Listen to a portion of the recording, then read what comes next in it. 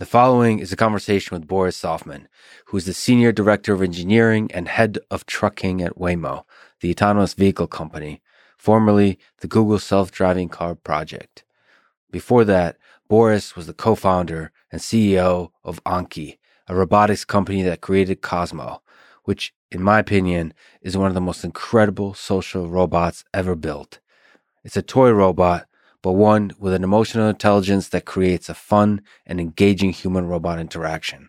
It was truly sad for me to see Anki shut down when it did. I had high hopes for those little robots. We talk about this story and the future of autonomous trucks, vehicles, and robotics in general.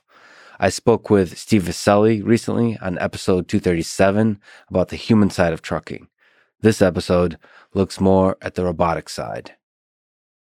And now, a quick few-second mention of each sponsor. Check them out in the description. It's the best way to support this podcast. First is Element, my go-to electrolyte drink mix. Second is Athletic Greens, the all-in-one nutrition drink I drink twice a day. Third is Roka, my favorite sunglasses and prescription glasses. Fourth is Indeed, a hiring website. And fifth is BetterHelp, an online therapy service. So the choice is health, style, having a great team, or an impenetrable mental fortitude. Choose wisely, my friends. And now, onto the full ad reads. As always, no ads in the middle. I try to make this interesting, but if you skip them, please still check out the sponsors. I enjoy their stuff. Maybe you will too. This episode is brought to you by Element, electrolyte drink mix, spelled LMNT. To do low carbs diets correctly, I think the number one thing you have to get right is electrolytes, specifically sodium, potassium, and magnesium. And that's exactly what Element gets right. In fact, I was listening into an Andrew Huberman live on Instagram yesterday. I highly recommend his Instagram, by the way. It's so educational, so fascinating. But he mentioned that he loves Element as well, and they're actually not a sponsor of his podcast. And the several times I've hung out with him, he isn't lying. Element is always part of the picture. It's always there, and he's always kind of enjoying that drink, and I do too. It's a big part of my day. Anyway, they have a new flavor. My new favorite is watermelon salt. It's delicious. It's good for you. I mean, it's great. Olympians use it. Tech people use it. I swear by this stuff. Try it at drinklmnt.com/Lex. That's drinkelement.com/Lex. This show is also brought to you by Athletic Greens and its newly renamed AG1 drink, which is an all-in-one daily drink to support better health and peak performance. It replaced the multivitamin for me and went far beyond that with 75 vitamins and minerals. It's the first thing I drink every day. And then, like I said, I drink it twice later on in the day. It always just makes me feel better about taking on the day, making sure that I have that nutritional base with the low carbs, with the fasting, with the occasional crazy workouts, all of that. I got my nutrition covered. And plus, it tastes great. I mean, it's just amazing when there's so much great science that goes into iterative development of a one-stop solution for vitamins and minerals. Anyway, they'll give you a 1-month supply of fish oil when you sign up to athleticgreens.com/Lex. That's the other thing I take is fish oil. That's athleticgreens.com/Lex. This show is also brought to you by Roka, the makers of glasses and sunglasses that I love wearing for their design, their feel, and innovation on material, optics, and grip. Roka was started by 2 American swimmers from Stanford and was born out of an obsession with performance. Anyway, I met one of those co-founders, Rob. He's an incredible human being. I got a chance to spend some time at Roka here in Austin. Just a lot of great engineering, a lot of great design going on there. Roka is designed to be active in. It's extremely lightweight. The grip is comfortable but strong, and the style is classy. I love their minimalist style. So it holds up to all conditions, including in the extreme Austin heat or the cool Boston late fall. Let's see how the winter holds up. Check them out for both prescription glasses and sunglasses at Roka.com and enter code LEX to save 20% off on your first order. That's Roka.com and enter code LEX. This show is also brought to you by Indeed, a hiring website. I've used them as part of many hiring efforts I've done for the teams I've led. They have tools like Indeed Instant Match, giving you quality candidates whose resumes on Indeed fit your job description immediately. I've been going through a process of hiring folks for the team that's in charge of creating cool videos and podcasts and all that kind of stuff. It's fascinating, and I think it's essential to hire to build a team of brilliant creative minds in order to do this kind of thing well. And so you have to use the best tools for the job. Indeed is one such tool. Right now, you can get a free $75 sponsored job credit to upgrade your job post at Indeed.com/Lex. And get it at Indeed.com/Lex. Offer is valid through December 31st, 2021. Terms and conditions apply. That one's for the lawyers. Go to Indeed.com/Lex. This episode is also sponsored by BetterHelp, spelled H-E-L-P help. Like you would be spelling out on the sand if you were stuck on a deserted island with a volleyball and a bloody handprint on that volleyball. Anyway, BetterHelp help you figure out what you need and match you with a licensed professional therapist in under 48 hours. I've wanted to be a psychotherapist, a psychiatrist when I was younger. Talk therapy has always been a thing that fascinated me. And in some ways, that's why I love podcasts. I love listening to podcasts. I love participating in podcasts. It's a way through conversation to explore the human mind. And so for you on a personal level, that's a great tool to use to explore your own mind. BetterHelp is easy, private, affordable, available worldwide. Check them out at betterhelp.com/Lex. That's betterhelp.com/Lex. This is the Lex Friedman Podcast, and here is my conversation with Boris Soffman.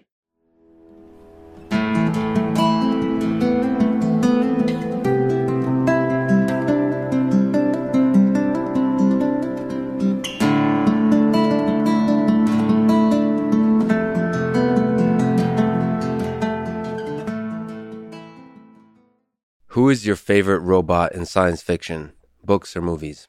WALL-E and R2-D2, where they were able to convey such an incredible degree of intent, emotion, and kind of character attachment without having any language whatsoever, and just purely through the richness of emotional interaction. So those were fantastic. And then the Terminator series, just like really pretty wide range, right? But I kind of love this dynamic where you have this like incredible Terminator itself that Arnold played, but and then he was kind of like the inferior like previous generation version that was like totally outmatched, in terms of kind of specs by the new one, but still kind of like held his own. And so it was kind of interesting where you realize how many levels there are on the spectrum from human to kind of potentials in AI and robotics to futures. And so, yeah, that movie really, as much as it was like kind of a dark world in a way, was actually quite fascinating, gets the imagination going. Well, from an engineering perspective, both the movies you mentioned, WALL-E and Terminator, the first one is probably achievable. Humanoid robot, maybe not with like the realism in terms of skin and so on, but that humanoid form, we have that humanoid form. It seems like a compelling form. Maybe the challenge is it's super expensive to build, but you can imagine, maybe not a machine of war, but you can imagine Terminator-type robots walking around.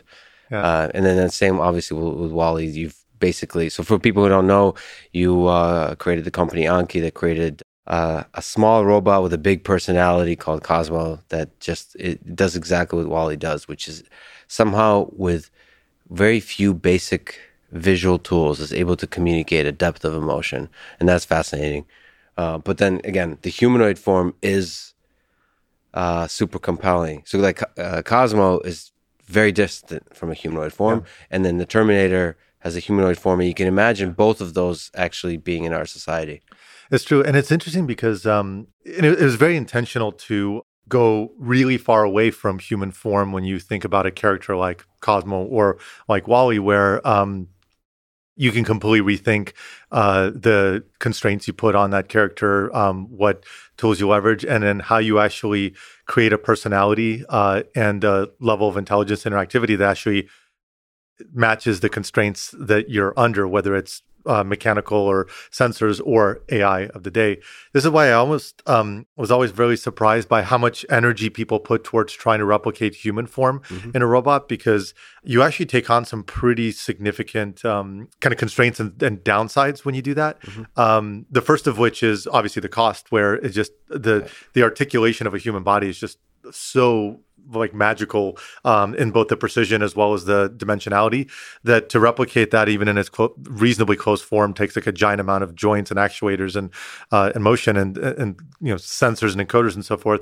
But then you're almost like setting an expectation that the closer you try to get to human form, the more you expect the strengths to match, and that's not the way AI works. Is there's places where you're way stronger and there's places where you're weaker, and by moving away from human form, you can actually change the rules and embrace your strengths and bypass your weaknesses. And at the same time, the human form like has way too many degrees of freedom to play with.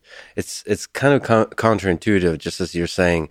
But when you have fewer constraints, it's almost harder to master the communication of emotion.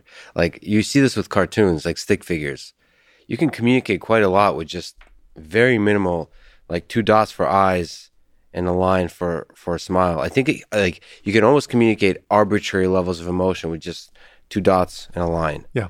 And like that's enough. And if you focus on just that, you can communicate the full range. And then you like if you do that, then you can focus on the actual magic of human and dot line interaction versus all the engineering mess. That's right. Like dimensionality, voice, all these sort of things, they actually become a crutch where you get lost in a search space almost. And so some of the best animators that we've worked with, they almost like study when they come up, kind of in building their expertise by forcing these projects where all you have is like a ball that can like kind of jump and manipulate itself, or like really, really like aggressive constraints where you're forced to kind of extract the deepest level of emotion. And so in a lot of ways, when we thought about Cosmo, I was like, you're right. Like if we had to like describe it in like one small phrase, it was bringing a Pixar character to life in the real world. It's what we were going for. And in a lot of ways, what was interesting is that with like WALL-E, which we studied incredibly deeply, and in fact, some of our team were, kind of had worked previously at Pixar and on that project. They intentionally constrained WALL-E as well, even though in an animated film you could do whatever you wanted to, because it forced you to like really saturate the smaller amount of dimensions, but you sometimes end up getting a far more beautiful output because you're pushing at the extremes of this emotional space in a way that you just wouldn't, because you get lost in the surface area if you have like something that is just infinitely articulable. So if we backtrack a little bit, and you thought of Cosmo in 2011, and 2013 actually designed and built it. What is Anki? What is Cosmo? I guess who is Cosmo? What was the vision behind this incredible little robot? We started Anki back in like while we were still in graduate school. So myself and my 2 co-founders, we were PhD students in the Robotics Institute at Carnegie Mellon. And so we were studying robotics, AI, machine learning, kind of different areas. One of my co-founders was working on walking robots, for a period of time. And so we all had a bit of a really deep, kind of a deeper passion for applications of robotics and AI, where there's like a spectrum where there's people that get like really fascinated by the theory of AI and machine learning and robotics, where whether it gets applied in the near future or not is less of a kind of factor on them, but they love the pursuit of the challenge, and that's necessary. And there's a lot of incredible breakthroughs that happen there. We're probably closer to the other end of the spectrum, where we love the technology and the and all the evolution of it, but we were really driven by applications. Like, how can you really reinvent experiences and functionality and build value that wouldn't have been possible without these approaches? And that's what drove us. And we had a kind of some experiences through previous jobs and internships where we like got to see the applied side of robotics. And at that time, there was actually relatively few applications of robotics that were outside of pure research or industrial applications, military applications, and so forth. There were very few outside of it. So maybe, iRobot was like one exception, and maybe there were a few others, but for the most part, there weren't that many. And so we got excited about consumer applications of robotics where you could leverage way higher levels of intelligence through software to create value and experiences that were just not possible in those fields today. And we saw kind of a pretty wide range of applications that varied in the complexity of what it would take to actually solve those.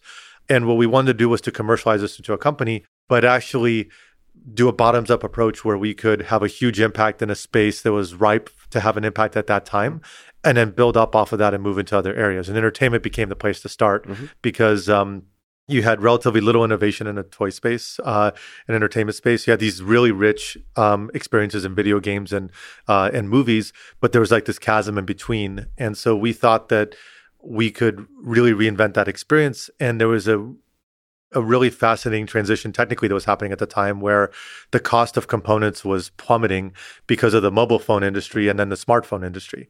And so the cost of a microcontroller, of a camera, of a motor, of memory, of microphones, cameras was dropping by orders of magnitude. And then on top of that, with the iPhone coming out in 2000, I think it was 2007, I believe. That's right. It started to become apparent within a couple of years that this could become a really incredible interface device and the brain with much more computation behind a physical world experience that wouldn't have been possible previously. And so we really got excited about that and how we push all the complexity from the physical world into software by using really inexpensive components, but putting huge amounts of complexity into the AI side. And so Cosmo became our second product, and then the one that we're probably most proud of. The idea there was to create a physical character that had enough understanding and awareness of the physical world around it and the context that mattered to feel like he was alive, and to be able to have these like emotional kind of connections and experiences with people that you would typically only find inside of a movie. And the motivation very much was Pixar. Like we had an incredible respect and appreciation for what they were able to build in this like really beautiful fashion and film. But it was always like one, it was virtual, and two, it was like a story on rails that had no interactivity to it. It was very fixed. And it obviously had a magic to it, but where you really start to hit like a different level of experiences when you're actually able to physically interact with our robot. And then that was your idea with Anki. Like the first product was the cars. Yeah. So basically, you take a toy, you add intelligence into it in the same way you would add intelligence into AI systems within a video game, but you're now bringing it into the physical space. So the idea is really brilliant, which is you're basically bringing video games to life. Exactly. That's exactly right. We literally use that exact same phrase because in the case of Drive, this was a parallel of the racing genre. Yeah. And the goal was to effectively have a physical racing experience, but have a virtual state at all times that matches what's happening in the physical world. And then you can have a video game off of that, and you can have different characters, different traits for the cars, weapons and interactions and special abilities and all these sort of things that you think of virtually, but then you can have it physically. And one of the things that we were like really surprised by that really stood out and immediately led us to really like kind of accelerate the path towards Cosmo is that things that feel like they're really constrained and simple in the physical world, they have an amplified impact on people where the exact same experience virtually would not have anywhere near the impact, but seeing it physically really stood out. And so effectively with Drive, we were creating a video game engine for the physical world. And then with Cosmo, we expanded that video game engine to create a character and kind of an animation and interaction engine on top of it that allowed us to start to create these much more rich experiences. And a lot of those elements were almost like a proving ground for what would human-robot interaction feel like in a domain that's much more forgiving, where you can make mistakes in a game. It's okay if a car goes off the track or if Cosmo makes a mistake. And what's funny is actually we were so worried about that. In reality, we realized very quickly that those mistakes can be endearing. And if you make a mistake, as long as you realize you make a mistake and have the right emotional reaction to it, it builds even more empathy with the character. Yeah, that's brilliant. Exactly. So when the thing you're optimizing for is fun, you have so much more freedom to fail, to explore. And also in the toy space, like all of this is really brilliant. And I got to ask you, backtrack. It seems for a roboticist to take a jump into the direction of fun is a brilliant move, because one, you have the freedom to explore and to design all those kinds of things, and you can also build cheap robots. Yeah. Like you don't have to, like if you're not chasing perfection and like toys, it's understood that you can go cheaper. Yeah. Which means in robot, it's still expensive, but it's actually affordable by a large number of people. So it's a really brilliant space to explore. Yeah, that's right. It's and in fact, we realized pretty quickly that like perfection is actually not fun. Yeah. Because like in a traditional roboticist sense, the first kind of path planner, and this is the part that I worked on out of the gate, was like a lot of the kind of AI systems where you have these vehicles and cars racing, kind of making optimal maneuvers to try to kind of get ahead, and you realize very quickly that like that's actually not fun, because you want the like chaos from mistakes, and so you start to kind of intentionally almost add noise to the system in order to kind of create more of a realism, in the exact same way the human player might start really ineffective and inefficient, and then start to kind of increase their quality bar as they progress. And there is a really, really aggressive constraint that's forced on you by being a consumer product, where the price point matters a ton, particularly in like kind of an entertainment where you can't make $1,000 product unless you're going to meet the expectations of $1,000 product. And so in order to make this work, like your cost of goods had to be like well under $100. In the case of Cosmo, we got it under $50 end to end, fully packaged and delivered, and it was under $200 at retail. The cost at retail. Yeah. So okay, if we sit down like at the early stages, if we go back to that, and you're sitting down and thinking about what Cosmo looks like from a design perspective and from a cost perspective, I imagine that was part of the conversation. Well, first of all, what came first? Did you have a cost in mind? Is there a target you're trying to chase? Did you have a vision in mind, like size? Did you have, because there's a lot of unique qualities to Cosmo. So for people who don't know, they should definitely check it out. There's a display, there's eyes on the little display, and those eyes it's pretty low resolution eyes, right? But they still are able to convey a lot of emotion. And there's this arm, like that lift sort of lift stuff, but there's something about arm movement that adds even more kind of depth. It's like the face communicates emotion and sadness and disappointment and happiness, and then the arms kind of communicates, I'm trying here. Yeah. I'm doing my best in this complicated world. Exactly. So it's interesting because like all of Cosmo is only 4 degrees of freedom, and 2 of them are the 2 treads, which is for basic movement. And so you literally have only a head that goes up and down, a lift that goes up and down, and then your 2 wheels. And you have sound and a screen, and a low resolution screen. And with that, it's actually pretty incredible what you can come up with. Where, like you said, it's a really interesting give and take, because there's a lot of ideas far beyond that, obviously, as you can imagine, where, like you said, how big is it? How much degrees of freedom? What does he look like? What does he sound like? How does he communicate? It's a formula that actually scales way beyond entertainment. This is the formula for human kind of robot interface more generally, is you almost have this triangle between the physical aspects of it, the mechanics, the industrial design, what's mass producible, the cost constraints, and so forth. You have the AI side of how do you understand the world around you, interact intelligently with it, execute what you want to execute, so perceive the environment, make intelligent decisions, and move forward. And then you have the character side of it. Most companies that have done anything in human-robot interaction really miss the mark or underinvest in the character side of it. They overinvest in the mechanical side of it, and then varied results on the AI side of it. And so the thinking is that you put more mechanical flexibility into it, you're going to do better. You don't necessarily. You actually create a much higher bar for a high ROI, because now your price point goes up, your expectations go up, and if the AI can't meet it or the overall experience isn't there, you miss the mark. So how did you, through those conversations, get the cost down so much and made it so simple? Like that, there's a big theme here, because you come from the mecca of robotics, which is Carnegie Mellon University. Robotics, like for all the people I've interacted with that come from there, or just from the world experts at robotics, they don't they would never build something like Cosmo. Yeah. And so where did that come from? So The simplicity. It came from this combination of a team that we had, and it was quite cool because like and by the way, you ask anybody that's like experienced in the like kind of toy entertainment space, you'll never sell a product over $99. That was fundamentally false, and we believed it to be false.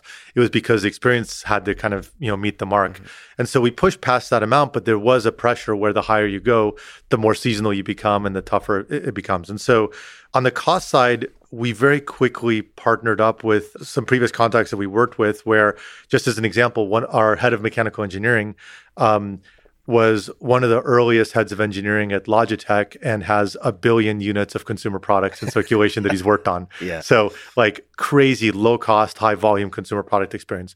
We had a really great mechanical engineering team and just a very practical mindset where we were not going to compromise on feasibility in the market in order to chase something that would be enabler.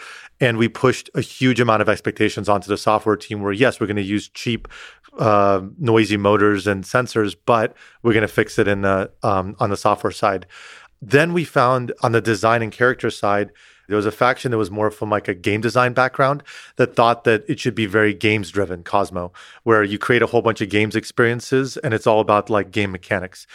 And then there was a faction which my co-founder and I that are most involved in this like really believed in, which was character driven. And the argument is that you will never compete with what you can do virtually from a game standpoint, but you actually on the character side put this into your wheelhouse and put it more towards your advantage because a physical character has a massively higher impact physically than virtually. This is okay. Can I just pause on that because this is so brilliant. When I for people who don't know, Cosmo plays games with you. But there's also a depth of character. And I actually, when I was, playing with it, I wondered exactly what is the compelling aspect of this. Because to me, obviously, I'm biased, but to me, the character, what I enjoyed most, honestly, or what got me to return to it is the character. That's right. But that's a fascinating discussion of, you're right. Ultimately, you cannot compete on the quality of the gaming experience. It's too restrictive. The physical world is just too restrictive. Yeah. And you don't have a graphics engine. It's like all this. But on the character side, we and clearly we moved in that direction as like kind of the winning path. And we partnered up with this we immediately like went towards Pixar. And Carlos Baena, he was one of had been at Pixar for 9 years. He'd worked on tons of the movies, including WALL-E and others. And just immediately kind of spoke the language and it just clicked on how you think about that like kind of magic and drive. And then we built out a team, with him as like a really kind of prominent kind of driver of this with different types of backgrounds and animators and character developers where we put these constraints on the team, but then got them to really try to create magic despite that. And we converged on this system that was at the overlap of character and the character AI that where if you imagine the dimensionality of emotions, happy, sad, angry, surprised, confused, scared, like you think of these extreme emotions, we almost like kind of put this challenge to kind of populate this library of responses on how do you show the extreme response that like goes to the extreme spectrum on angry or frustrated or whatever. And so that gave us a lot of intuition and learnings. And then we started parameterizing them where it wasn't just a fixed recording, but they were parameterized and had randomness to them where you could have infinite permutations of happy and surprised and so forth. And then we had a behavioral engine that took the context from the real world and would interpret it and then create kind of probability mappings on what sort of responses you would have that actually made sense. And so if Cosmo saw you for the first time in a day, he'd be really surprised and happy in the same way that the first time you walk in and like your toddler sees you, they're so happy, but they're not going to be that happy for the entirety of your next 2 hours. But like you have this like spike in response. Or if you leave him alone for too long, he gets bored and starts causing trouble and like nudging things off the table. Or if you beat him in a game, the most enjoyable emotions are him getting frustrated and grumpy to a point where our testers and our customers would be like, I had to let him win because I don't want him to be upset. Yeah. And so you start to like create this feedback loop where you see how powerful those emotions are. And just to give you an example, something as simple as eye contact. You don't think about it in a movie, just like it kind of happens, like, you know, camera angles and so forth. But that's not really a prominent source of interaction. What happens when a physical character like Cosmo, when he makes eye contact with you, it built universal kind of connection, kids all the way through adults. And it was truly universal. It was not like people stopped caring after 10, 12 years old. And so we started doing experiments, and we found something as simple as increasing the amount of eye contact, like the amount of times in a minute that he'll look over for your approval to like kind of make eye contact. Just by, I think, doubling it, we increased the playtime engagement by 40%. Like you see these sort of like kind of interactions where you build that empathy. And so we studied pets, we studied virtual characters. There's like a lot of times actually dogs are one of the most perfect influencers behind these sort of interactions. And what we realized is that the games were not there to entertain you. The games were to create context to bring out the character. Mm-hmm. And if you think about the types of games that you played, they were relatively simple, but they were always ones to create scenarios of either tension or winning or losing or surprise or whatever the case might be. And they were purely there to just like create context to where an emotion could feel intelligent and not random. Mm-hmm. And in the end, it was all about the character. There's so many elements to play with here. So you said dogs. What lessons do we draw from cats who don't seem to give a damn about you? Is that just another character? Is it another? It's just another character. And so you can almost like in the early explorations, we thought it would be really incredible if you had a diversity of characters where you almost help encourage which direction it goes, just like in a role-playing game. Mm-hmm. And you had like think of like the Seven Dwarfs sort of, and initially we even thought that it would be amazing if like they're like. Like their characters actually help them have strengths and weaknesses, and some, like whatever they end up doing. Like some are scared, some are, arrogant, some are, super warm and like kind of friendly. And in the end, we focused on one because it made it very clear that we got to build out enough depth here because you're kind of trying to expand. It's almost like how long can you maintain a fiction that this character is alive, to where the person's explorations don't hit a boundary, which happens almost immediately with typical toys, and even with video games.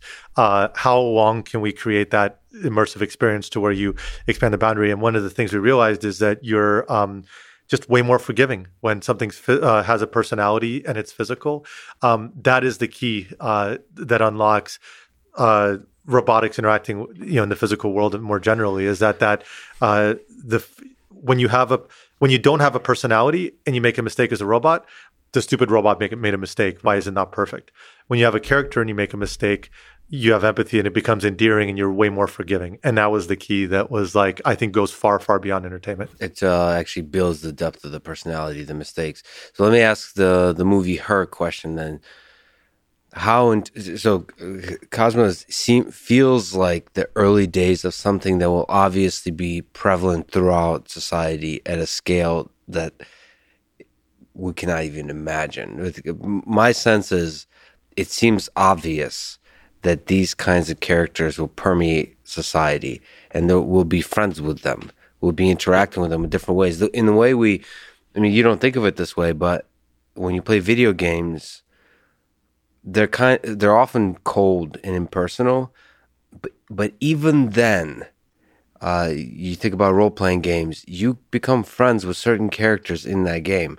Yeah. They don't remember much about you. They're just telling a story. It's exactly what you're saying. They exist in that virtual world, but if they acknowledge that you exist in this physical world, if the characters in the game remember that you exist, that you, like for me, like Lex, they understand that I'm a human being who has like hopes and dreams and so on. It seems like there's going to be like billions, if not trillions of cosmos in the world.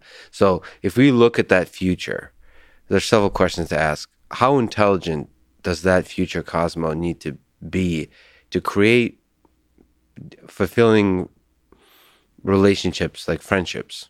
Yeah, it's a great question. And part of it was a recognition that it's going to take time to get there because it has to be a lot more intelligent, because what's good enough to be a magical experience for an 8-year-old. It's a higher bar to do that, be a like a pet in the home, or to help with functional interface in an office environment or in a home, or and so forth. And so, and the idea was that you build on that and you kind of get there. And as technology becomes more prevalent and less expensive and so forth, you can start to kind of work up to it. But you're absolutely right. At the end of the day, we almost equated it to how the touchscreen created like this really novel interface to physical kind of devices like this. This is the extension of it, where you have much richer physical interaction in the real world. This is the enabler for it. And it shows itself in a few kind of really obvious places. So just take something as simple as a voice assistant. Most people will never tolerate an Alexa or a Google Home just starting a conversation proactively when you weren't kind of expecting it, because it feels weird. It's like you were listening and then now you're kind of, it feels intrusive. But if you had a character like a cat that touches you and gets your attention, or a toddler, like you never think twice about it. And what we found really kind of immediately is that these types of characters like Cosmo, and they would like roam around and kind of get your attention. And we had a future version that was always on, kind of called Vector. People were way more forgiving. And so you could initiate interaction in a way that is not acceptable for machines. And in general, there's a lot of ways to customize it, but it makes people who are skeptical of technology much more comfortable with it. There were a couple of really, really prominent examples of this. So when we launched in Europe, and so we were in, I think like a dozen countries, if I remember correctly, but like we went pretty aggressively in launching in Germany and France and UK. And we were very worried in Europe because there's obviously like a socially higher bar for privacy and security, where you've heard about how many companies have had troubles on things that might have been okay in the US, but like are just not okay in Germany and France in particular. And so we were worried about this because you have Cosmo, who's in our future product Vector, like where you have cameras, you have microphones, it's cloud connected, and like you're playing with kids and like in these experiences, and you're like, this is like ripe to be like a nightmare if you're not careful. Yes. And the journalists are like notoriously like really, really tough on these sort of things. We were shocked, and we prepared so much for what we would have to encounter. We were shocked in that not once from any journalists or customer did we have any complaints beyond like a really casual kind of question. And it was because of the character, where when the conversation came up, it was almost like, well, of course he has to see and hear. How else is he going to be alive and interacting with you? And it completely disarmed this like fear of technology that enabled this interaction to be much more fluid. And again, like entertainment was a proving ground, but that is like there's like ingredients there that carry over to a lot of other elements down the road. That's hilarious that we're a lot less concerned about privacy if the thing has value and charisma.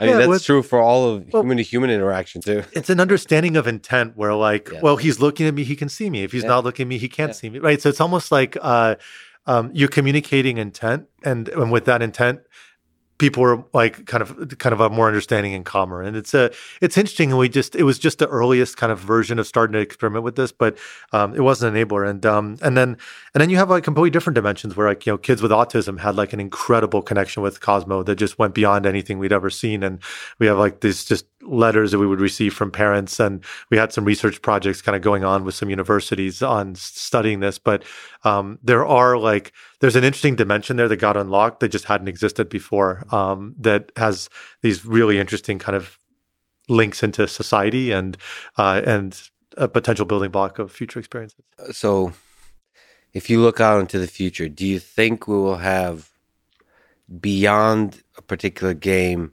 a companion like Her, like the movie Her, or like a Cosmo that's kind of asks you how your day went too, right? Like a friend. Yeah. How many years away from that do you think we are? What's your intuition? Good question. So I think the idea of a different type of character, like more closer to like kind of a pet style companionship, will come way faster. And there's a few reasons. One is like to do something like in Her, that's like effectively almost general AI, and the bar is so high that if you miss it by a bit, you hit the uncanny valley where it just becomes creepy and not appealing. Because the closer you try to get to a human in form and interface and voice, the harder it becomes. Whereas you have way more flexibility on still landing a really great experience if you embrace the idea of a character. And that's why one of the other reasons why we didn't have a voice, and also why like a lot of video game characters, like Sims, for example, does not have a voice. When you think about it, it wasn't just a cost savings like for them. It was actually for all of these purposes. It was because when you have a voice, you immediately narrow down the appeal to some particular demographic or age range or kind of style or gender. If you don't have a voice, people interpret what they want to interpret, and an 8-year-old might get a very different interpretation than a 40-year-old. But you create a dynamic range, and so you can lean into these advantages much more in something that doesn't resemble a human, and so that'll come faster. I don't know when a human that's just still like just complete R&D at this point. The chat interfaces are getting way more interesting and richer, but it's still a long way to go to kind of pass the test of. Well, let's consider, let me play devil's advocate. So Google is a very large company that's servicing, it's creating a very compelling product that wants to provide a service to a lot of people. But let's go outside of that. You said characters. Yeah. It feels like, and you also said that it requires general intelligence to be a successful participant in a relationship, which could explain why I'm single. I honestly want to push back on that a little bit, because I feel like, is it possible that if you're just good at playing a character, you're in a movie, there's a bunch of characters. If you just understand what creates compelling characters, and then you just are that character and you exist in the world, and other people find you and they connect with you just like you do when you talk to somebody at a bar. I like this character. This character is kind of shady. I don't like them. You pick the ones that you like, and maybe it's somebody that's reminds you of your father or mother. I don't know what it is, but the Freudian thing. But there's some kind of connection that happens, and that's the Cosmo you connect to. That's the future Cosmo you connect, and that's. So I guess the statement I'm trying to make, is it possible to achieve a depth of friendship without solving general intelligence? I think so. And it's about intelligent kind of constraints, right? And just you set expectations and constraints such that in the space that's left, you can be successful. And so you can do that by having a very focused domain that you can operate in. For example, you're a customer support agent for a particular product, and you create intelligence and a good interface around that. Or kind of in the personal companionship side, you can't be everything to across the board. You kind of solve those constraints, and I think it's possible. My worry is I right now I don't see anybody that has picked up on where kind of Cosmo left off, and is pushing on it in the same way. And so I don't know if it's a sort of thing where, similar to like how in .com there were all these concepts that we considered like that didn't work out or like failed or like were too early or whatnot. And then 20 years later, you have these like incredible successes on almost the same concept. Like it might be that sort of thing where like there's another pass at it that happens in 5 years or in 10 years. But it does feel like that appreciation of that, like the three-legged stool, if you will, between like, the hardware, the AI, and the character, that balance, it's hard to, I'm not aware of anywhere right now where like that same kind of aggressive drive with the value on the character is happening. And so, to me, just a prediction, exactly as you said, something that looks awfully a lot like Cosmo, not in the actual physical form, but in the three-legged stool. Something like that in some number of years will be $1 trillion company. I don't understand. Like, it's obvious to me that like character, not just as robotic companions, but in all our computers, they'll be there. It's like Clippy was like 2 legs of that stool or something like that. Yeah. I mean, those are all different attempts. And what's really confusing to me is they're born, these attempts, and everybody gets excited, and for some reason they die. Mm-hmm. And then nobody else tries to pick it up. And then maybe a few years later, a crazy guy like you comes around with just enough brilliance and vision to create this thing. And is born. A lot of people love it. A lot of people get excited, but maybe the timing is not right yet. Yeah. And then when the timing is right, it just blows up. It just keeps blowing up more and more until it just blows up. And I guess everything in the full span of human civilization collapses eventually. Yeah. But and that wouldn't surprise me at all. And like, what's going to be different in another 5 years or 10 years or whatnot? Physical component costs will continue to come down in price. And, mobile devices and computation is going to become more and more prevalent, as well as cloud as a big tool to offload cost. AI is going to be a massive transformation compared to what we dealt with, where everything from voice understanding to just kind of a broader contextual understanding and mapping of semantics and understanding scenes and so forth. And then the character side will continue to kind of progress as well, because that magic does exist. It just exists in different forms. And you have just the brilliance of that's happening in animation and in these other areas where that was a big unlock in in film, obviously. And so I think the pieces can reconnect, and the building blocks are actually going to be way more impressive than they were 5 years ago. So in 2019, Anki, the company that created Cosmo, the company that you started, had to shut down. How did you feel at that time? Yeah, it was tough. That was a really emotional stretch, and it was really tough year. Like about a year ahead of that was actually a pretty brutal stretch, because we were kind of life or death on many, many moments, just navigating these insane kind of just ups and downs and barriers. And the thing that made it just so rewinding a tiny bit, like what ended up being really challenging about it as a business, from a commercial standpoint and customer reception standpoint, there's a lot of things you could point to that were pretty big successes. Sold millions of units, got to pretty serious revenue, kind of close to 100 million annual revenue, number one kind of product in kind of various categories. But it was pretty expensive. It ended up being very seasonal, where something like 85% of our volume was in Q4 because it was a present, and it was expensive to market it and explain it and so forth. And even though the volume was really sizable and the reviews were really fantastic, forecasting and planning for it and managing the cash operations was just brutal. It was absolutely brutal. You don't think about this when you're starting a company or when you have a few million in revenue, because it's just your biggest costs are kind of just your headcount and operations, and everything's ahead of you. But we got to a point where, if you look at the entire year, you have to operate your company, pay all, the people and so forth. You have to pay for the manufacturing, the marketing, and everything else to do your sales in mostly November, December, and then get paid in December, January by retailers. And those swings were were really rough, and just made it so difficult, because the more successful you became, the more wild those swings became, because you'd have to spend, tens of millions of dollars on inventory, tens of millions of dollars on marketing, and tens of millions of dollars on payroll and everything else. And then just the bigger dip, and then you waiting for the wild Q4 and and it's not a business that is recurring kind of month to month and predictable. And it's just, and then you're locking in your forecasts in July, maybe August, if you're lucky. And it's also very hit driven and seasonal, where you don't have the sort of continued kind of slow growth like you do in some other consumer electronics industries. And so before then, hardware kind of went out of favor too. And so you had Fitbit and GoPro drop from 10 billion revenue to 1 billion revenue, and hardware companies are getting valued at 1x revenue oftentimes, which is tough, right? And so we effectively kind of got caught in the middle, where we were trying to quickly evolve out of entertainment and move into some other categories. But you can't let go of that business, because that's what you're valued on. That's what you're raising money on.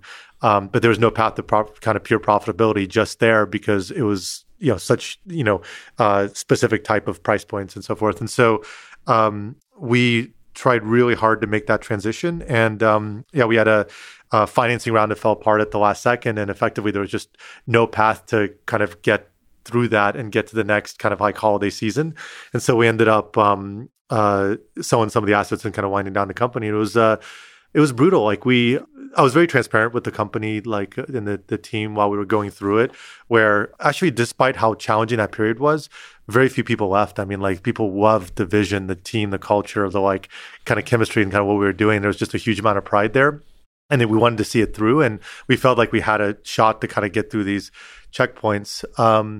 We ended up, and I mean, by brutal, I mean like literally like days of cash, like 3-4 different times, runway, like in the year, kind of before it, where you're like playing games of chicken on negotiating credit line timelines and like repayment terms and how to get like a bridge loan from an investor. It's just like level of stress that like as hard as things might be anywhere else, like you'll never come close to that where you feel that like responsibility for 200 plus people, right? And so we were very transparent during our fundraise on who we're talking to, the challenges that we have, how it's going, and when things are going well, when things were tough.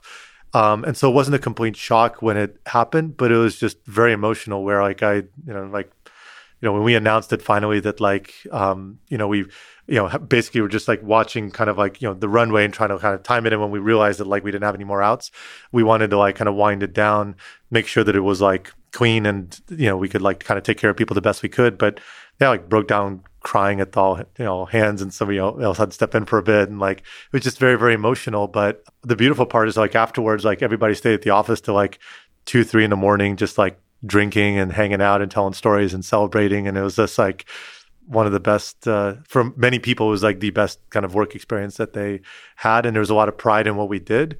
And there wasn't anything obvious we could point to that like, hey, if only we had done that different, things would have been completely different. It was just like the physics didn't line up. But the experience was pretty incredible, but it was hard. Like it was, it had this feeling that there was just like incredible beauty in both the technology and products and the team that, there's a lot there that like in the, right context could have been pretty incredible, but it was emotional. Just thinking, I mean, just looking at this company, like you said, the product and technology, but the vision, the implementation, you got the cost down very low. Yeah. And the nature of the product was great. So many robotics companies failed at this. The robot was too expensive. It didn't have the personality. It didn't really provide any value, like a sufficient value to justify the price. So like you succeeded where basically every single other robotics company, or most of them that are like go in the category of social robotics, have kind of failed. And I mean, it's quite tragic. I remember reading that. I'm not sure if I talked to you before that happened or not, but I remember, I'm distant from this. I remember being heartbroken reading that because, like, if Cosmo is not going to succeed, what is going to succeed? Because that to me was incredible. Like, it was an incredible idea. Cost is down. The minimum, it's just like the most minimal design in physical form that you could do.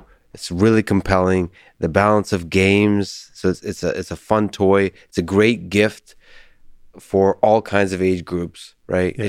It's compelling in every single way, and it seemed like it was a huge success. And it failing was, I don't know, there was heartbreak on many levels for me, just as an external observer. I was thinking, how hard is it to run a business? That's what I was thinking. Like, if this failed, this must have failed because it's obviously not like, it's business. Yeah, maybe it's some aspect of the manufacturing and so on. But I'm now realizing it's also not just that. It's sales, marketing, all those. It's everything, right? Like, how do you explain something that's like a new category to people that like have all these predispositions? And so, like, it had some of the hardest elements of. If you were to pick a business, it had some of the hardest customer dynamics because, like, to sell a $150 product, you got to convince both the child that wanted and the parents to agree that it's valuable. So you're having like this dual prong marketing challenge. You have manufacturing. You have like really high precision on the components that you need. You have the AI challenges. So there were a lot of tough elements, but it's this feeling where like it was just really great alignment of unique strength across kind of like all these different areas. Just like incredible like kind of character and animation team between this like Carlos, and there's like a character director Day that came on board, and like really great people there. The AI side, the manufacturing, where like never missing a launch, right? And actually, kind of hitting that quality was it was heartbreaking, but here's one neat thing is like we had so much like fan mail from kind of kids and parents. Like I actually like there was a bunch that collected in the end that I actually saved, and like it was too emotional to open it, and I still haven't opened it. And so I actually have this giant envelope of like a stack this much of like letters from kids and families, just like every permutation you can imagine. And so planning to kind of I don't know, maybe like a 5-year to some year reunion, just inviting everybody over, and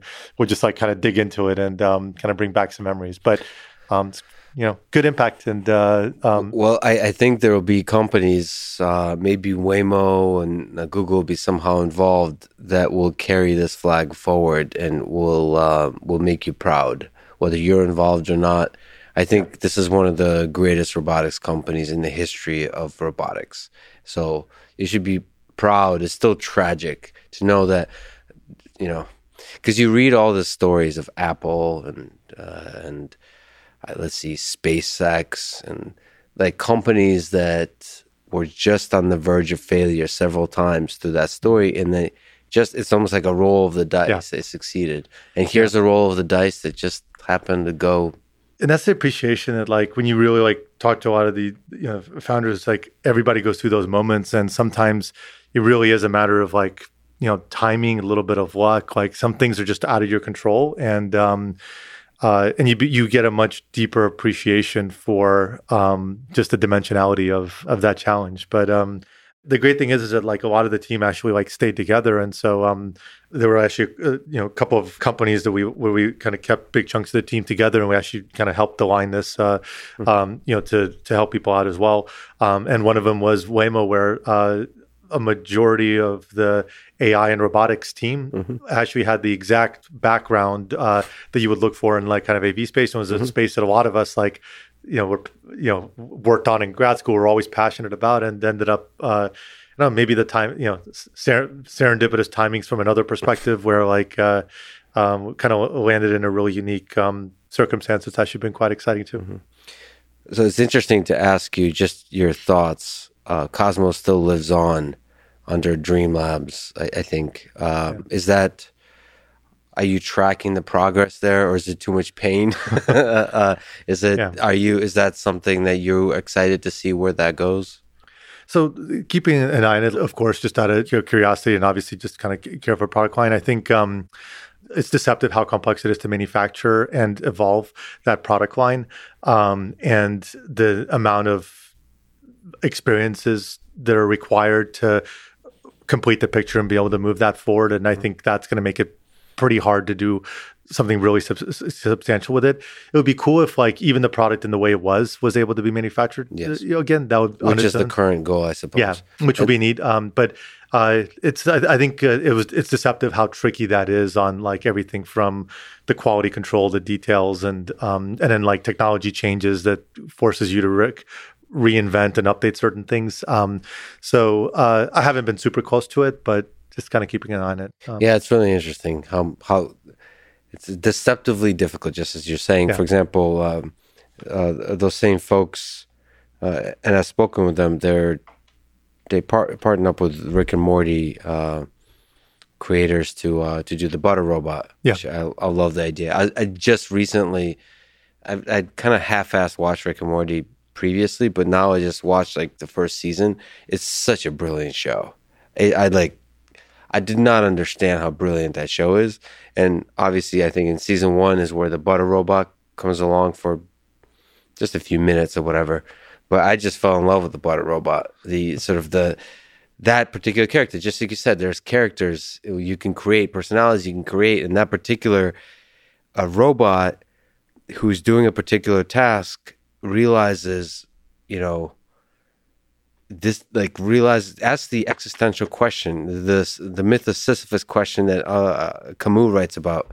It's like, is this all there is? Because he moves butter, but that realization. That's a beautiful little realization for a robot that my purpose is very limited to this particular task. It's humor, of course, it's darkness, it's a beautiful mix. But so they want to release that butter robot, but something tells me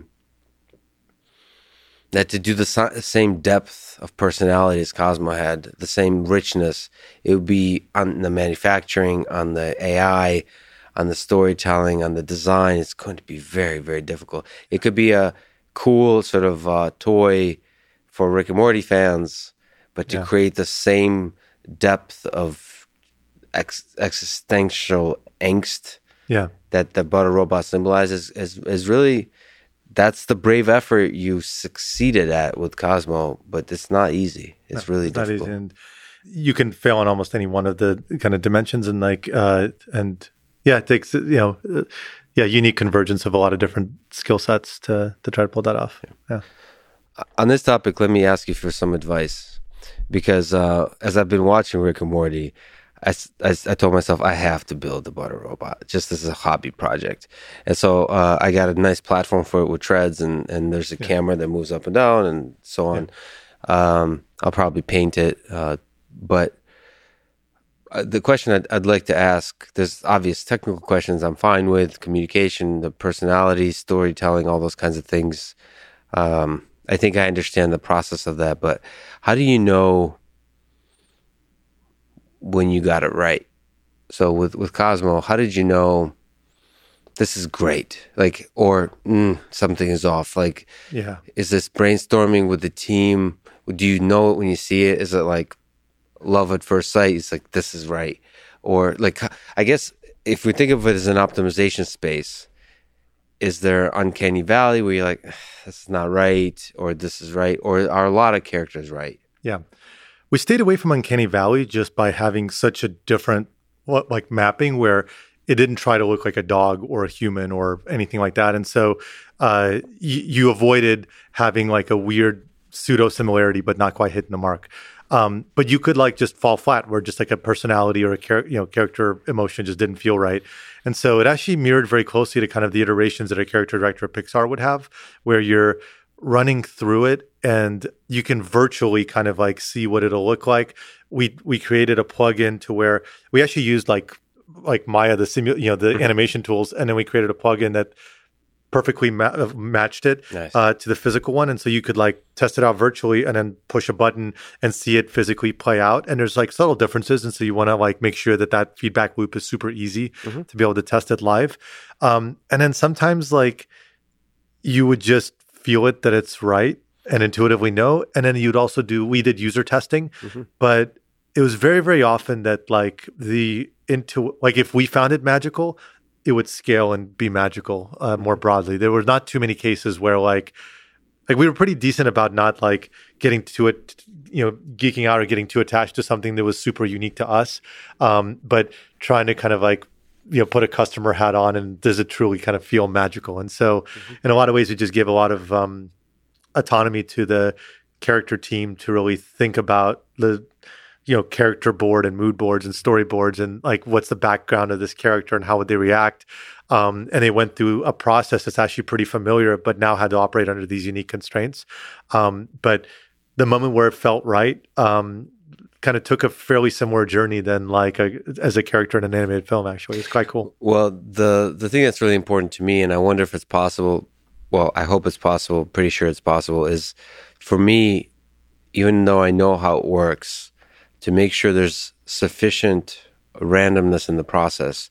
Yeah. Probably because it would be machine learning based, that I'm surprised. I'm surprised by certain reactions. I'm surprised by certain communication. Maybe that's in a form of a question. Were you surprised by certain things Cosmo did, like certain interactions? Yeah, we made it intentionally, like so that there would be some surprise and like a decent amount of variability in how he'd respond in certain circumstances. And so in the end, like it's this isn't general AI. This is a giant like spectrum and library of like parameterized kind of emotional responses and an emotional engine that would like kind of map your current state of the game, your emotions, the world, the people who are playing with you, all so forth, to what's happening.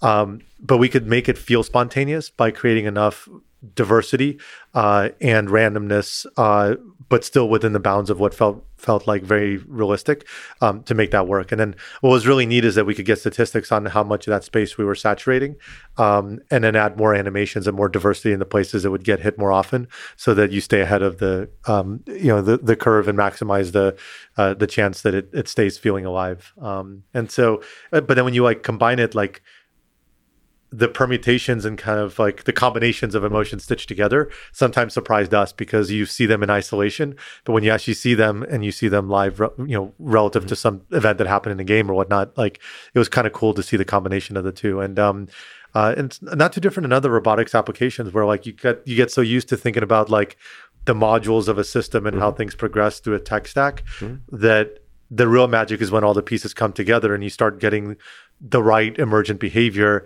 in a way that's easy to lose when you just kind of go too deep into any one piece of it. Yeah, when the system is sufficiently complex, there is something like emergent behavior, and that's where the magic is. You, as a human being, you can still appreciate the beauty of that magic of the fine at the system level.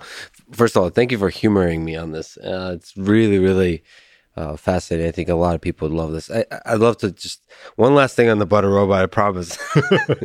In terms of speech. Yeah.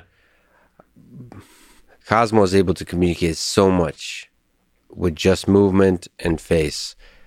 Do you think speech is too much of a degree of freedom? Like, is speech a feature or a bug of deep interaction, emotional interaction? Yeah. For a product, it's too deep right now. It's just not real. You would immediately break the fiction because the state of the art is just not good enough. And that's on top of just narrowing down the demographic, where like the way you speak to an adult versus the way you speak to a child is very different. Yet a dog is able to appeal to everybody. And so right now there is no speech system that is like rich enough and subtly realistic enough to feel appropriate. And so we very, very quickly kind of like moved away from it. Now, speech understanding is a different matter, where understanding intent, that's a really valuable input. But giving it back requires like a way, way higher bar, given kind of where today's world is. And so that realization that you can do surprisingly much with either no speech or kind of tonal, like the way WALL-E, R2-D2, and kind of other characters are able to, it's quite powerful, and it generalizes across cultures and across ages really, really well. I think we're going to be in that world for a little while, where it's still very much an unsolved problem on how to like make something. It touches on the uncanny valley thing. So if you have legs and you're a big humanoid looking thing, you have very different expectations and a much narrower degree of what's going to be acceptable by society than if you're robot like Cosmo or WALL-E, and you can, or some other form where you can kind of like reinvent the character. Speech has that same property, where speech is so well understood in terms of expectations by humans that you have far less flexibility on how to deviate from that and lean into your strengths and avoid weaknesses. But I wonder if there's certain kinds of speech that activates the uncanny valley and breaks the illusion faster. So I guess my intuition is we would be able to create some speech-based personalities sooner than others. So, for example, I could think of a robot that doesn't know English and is learning English, right? Yeah. Those kinds of personalities. A fiction where you're like you're intentionally kind of like getting a toddler level of speech. So that's exactly right. So you can have like tie it into the experience where it is a more limited character, or you embrace the lack of emotions as part, or the lack of dynamic range in the speech kind of capabilities, emotions as like part of the character itself. And you've seen that in like kind of fictional characters as well. Yeah. But that's why this podcast works. And yeah, and you kind of had that with like I don't know, I guess like Data and some of the other ones. Exactly. But so you have to, and that becomes a constraint that lets you meet the bar. See, I honestly think, like, also if you add drunk and angry, that gives you more constraints that allow you to be dumber from an NLP perspective. Like there's certain aspects. So if you modify human behavior, like so forget the sort of artificial thing where you don't know English, toddler thing. If you just look at the full range of humans, I think there's certain situations where we put up with like lower level of intelligence in our communication. Like if somebody's drunk, we understand that they're probably under the influence. Like we understand that they're not going to be making any sense. Anger is another one like that. I'm sure there's a lot of other kind of situations like this. Yeah. Maybe, again, language, lost in translation, that kind of stuff. That I think if you play with that. What is it? The Ukrainian boy that passed the Turing test. Play with those ideas. I think that's really interesting, and then you can create compelling characters. But you're right; that's a dangerous sort of road to walk because you're adding degrees of freedom that can get you in trouble. Yeah, and that's why like you have these big pushes that like for most of the last decade plus, like where you'd have like full like human replicas of robots, really being down to like skin and like kind of in some places. My personal feeling is like, man, like that's not the direction that's most fruitful right now. Beautiful art. Yeah. But it's not in terms of a rich, deep, fulfilling experience. Yeah, you're right. Yeah. And Move away from creating humans. a minefield of potential places to feel off. And then you're sidestepping where like the biggest kind of functional AI challenges are to actually have kind of like really rich productivity that actually kind of justifies kind of the higher price points. And that's part of the challenge is like, like robots are going to get to like thousands of dollars, tens of thousands of dollars and so forth. But you can imagine what sort of expectation of value that comes with it. Mm-hmm. And so that's where you want to be able to invest the time and depth. And so going down the full human replica route creates a gigantic distraction and really, really high bar that can end up sucking up so much of your resources. So it's weird to say, but you happen to be one of the greatest at this point roboticists ever because you created this little guy. You were part, obviously, of a great team that created the little guy with a deep personality and are now switching to an entirely, well, maybe not entirely, but a different, fascinating, impactful robotics problem, which is autonomous driving, and more specifically, the biggest version of autonomous driving, which is autonomous trucking. So you are at Waymo now. Can you give us a big picture overview? What is Waymo? What is Waymo Driver? What is Waymo One? Yeah. What is Waymo Via? Can you give an overview of the company and the vision behind the company? For sure. Waymo, by the way, it's been eye-opening on just how incredible the people and the talent is, and how in one company you almost have to create, 30 companies worth of like technology and capability to like kind of solve the full spectrum of it. So, so I've been at Waymo since 2019, so about 2.5 years. So Waymo is focused on building what we call a driver, which is creating the ability to have autonomous driving across different environments, vehicle platforms, domains, and use cases. As you know, it got started in 2009. It was a lot, almost like an immediate successor to the Grand Challenge and Urban Challenges that were like incredible kind of catalysts for this whole space. And so Google started this project, and then eventually Waymo spun out. And so what Waymo's doing is creating the systems, both hardware, software, infrastructure, and everything that goes into it to enable and to commercialize autonomous driving. This hits on consumer transportation and ride sharing and kind of vehicles and urban environments. And as you mentioned, it hits on autonomous trucking to transport goods. So in a lot of ways, it's transporting people and transporting goods. But at the end of the day, the underlying capabilities that are required to do that are surprisingly better aligned than one might expect, where it's the fundamentals of being able to understand the world around you, process it, make intelligent decisions, and prove that we are at a level of safety that enables large-scale autonomy. So from a branding perspective, sort of Waymo Driver is the system that's irrespective of a particular vehicle it's operating in. You have a set of sensors that perceive the world, can act in that world, and move this whatever the vehicle is through the world. Platform. That's right. And so in the same way that you have a driver's license and like your ability to drive isn't tied to a particular make and model of a car. And of course, there's special licenses for other types of vehicles, but the fundamentals of a human driver very, very largely carry over. And then there's uniquenesses related to a particular environment or domain or a particular vehicle type that kind of add some extra additive challenges. But that's exactly right. It's the underlying systems that enable a physical vehicle without a human driver to very successfully accomplish the task that previously wasn't possible without 100% human driving. Mm-hmm. And then there's Waymo One, which is the transporting people. That's right. From a brand perspective, and just in case we refer to it so people know. And then there's Waymo Via, which is the trucking component. Why Via, by the way? What is that?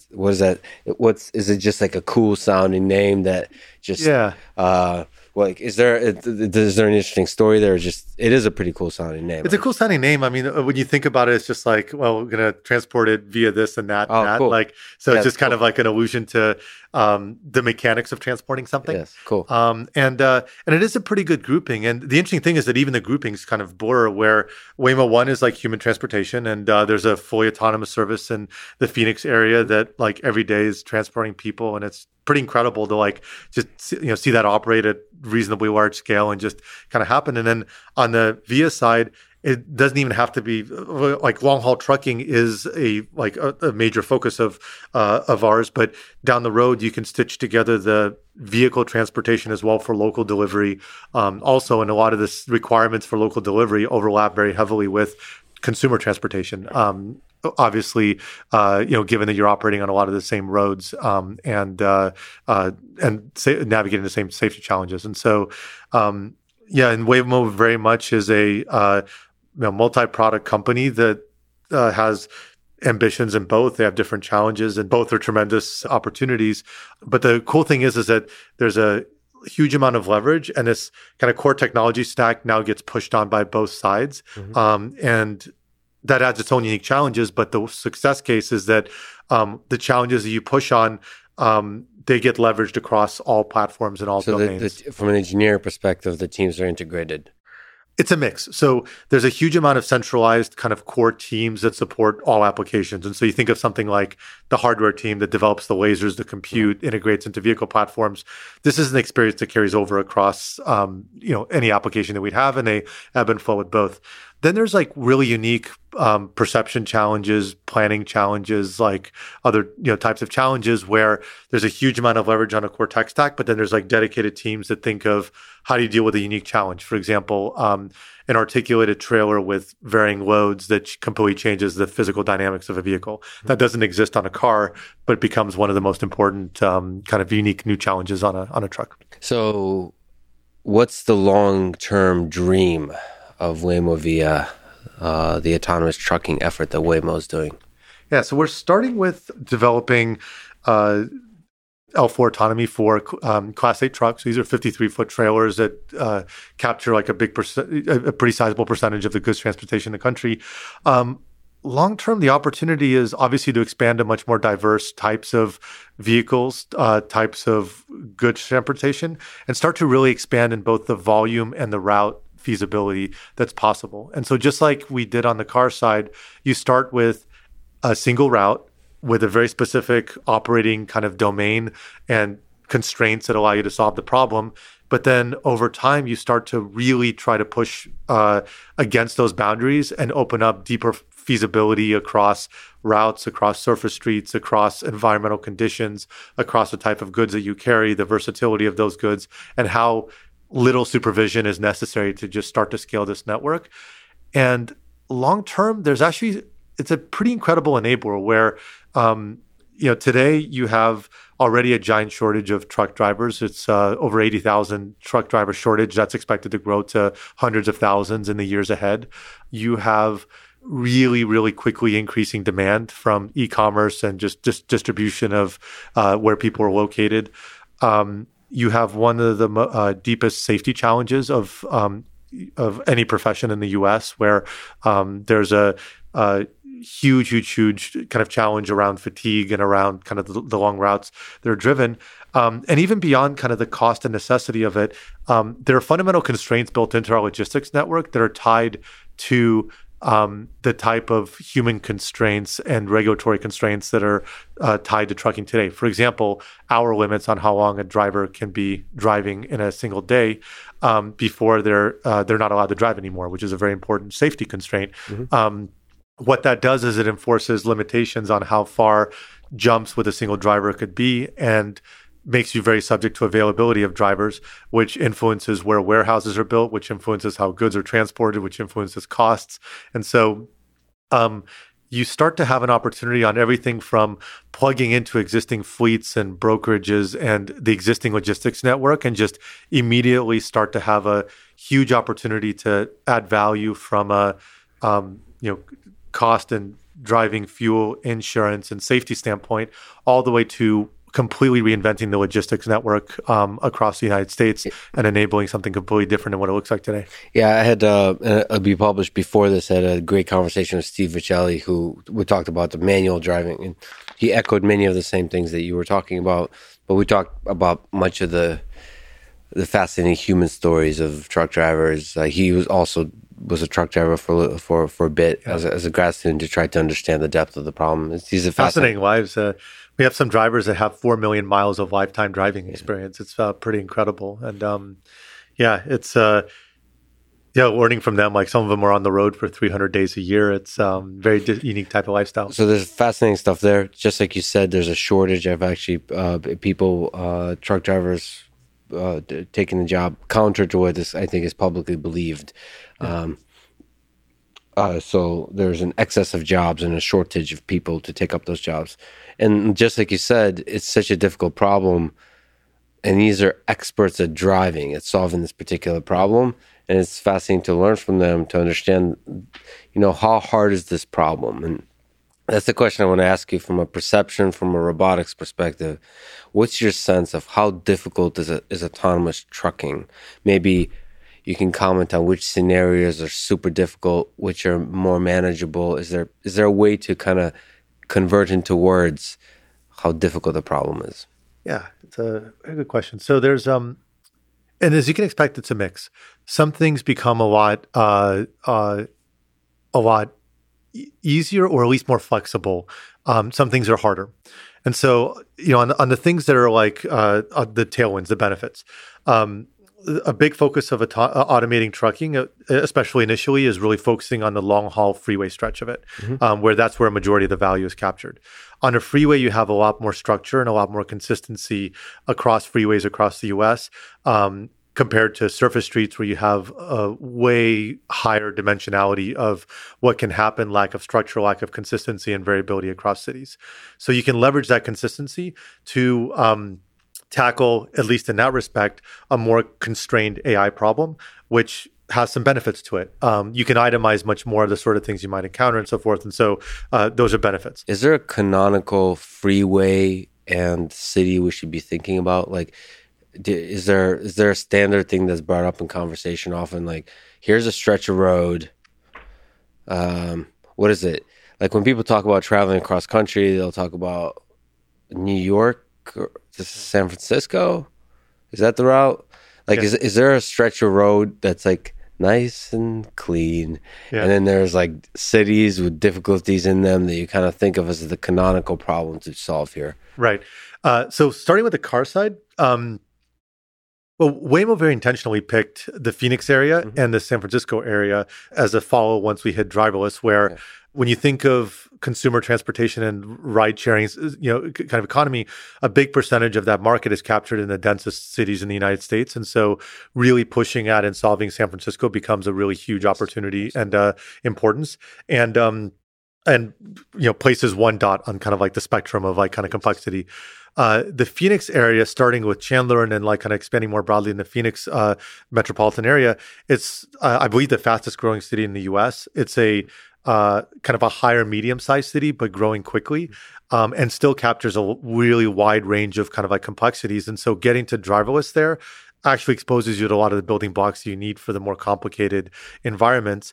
And so in a lot of ways, there's a thesis that if you start to kind of place a few of these kind of dots where San Francisco has these types of unique challenges, dense pedestrians, all this like complexity, especially when you get into the downtown areas and so forth. And Phoenix has like a really interesting kind of spectrum of challenges. Maybe, other ones like LA kind of add freeway focus and so forth. You start to kind of cover the full set of features that you might expect, and it becomes faster and faster if you have the right systems and the right organization to then open up the 5th city and the 10th city and the 20th city. On trucking, there's similar properties where obviously there's uniquenesses in freeways when you get into really dense environments, and then the real opportunity to then get even more value is to think about how you expand with like some of the surface street challenges. But for example, right now we're looking, we have a big facility that we're finishing building in Q1 in Dallas area. That'll allow us to do testing from the Dallas area on routes like Dallas to Houston, Dallas to Phoenix, going out east, and Dallas to Austin. Austin. So that triangle. Waymo should come to Austin. Well, Waymo, the car side, was in Austin for a while. Yes, I know. Yeah. But come back. Yeah, but trucking is actually, Texas is one of the best places to start because of both volume, regulatory, weather. There's a lot of benefits. On trucking, a huge opportunity is Port of LA going east. So in a lot of ways, a lot of the work is to start to stitch together a network and converge to Port of LA, where you have the biggest port in the United States.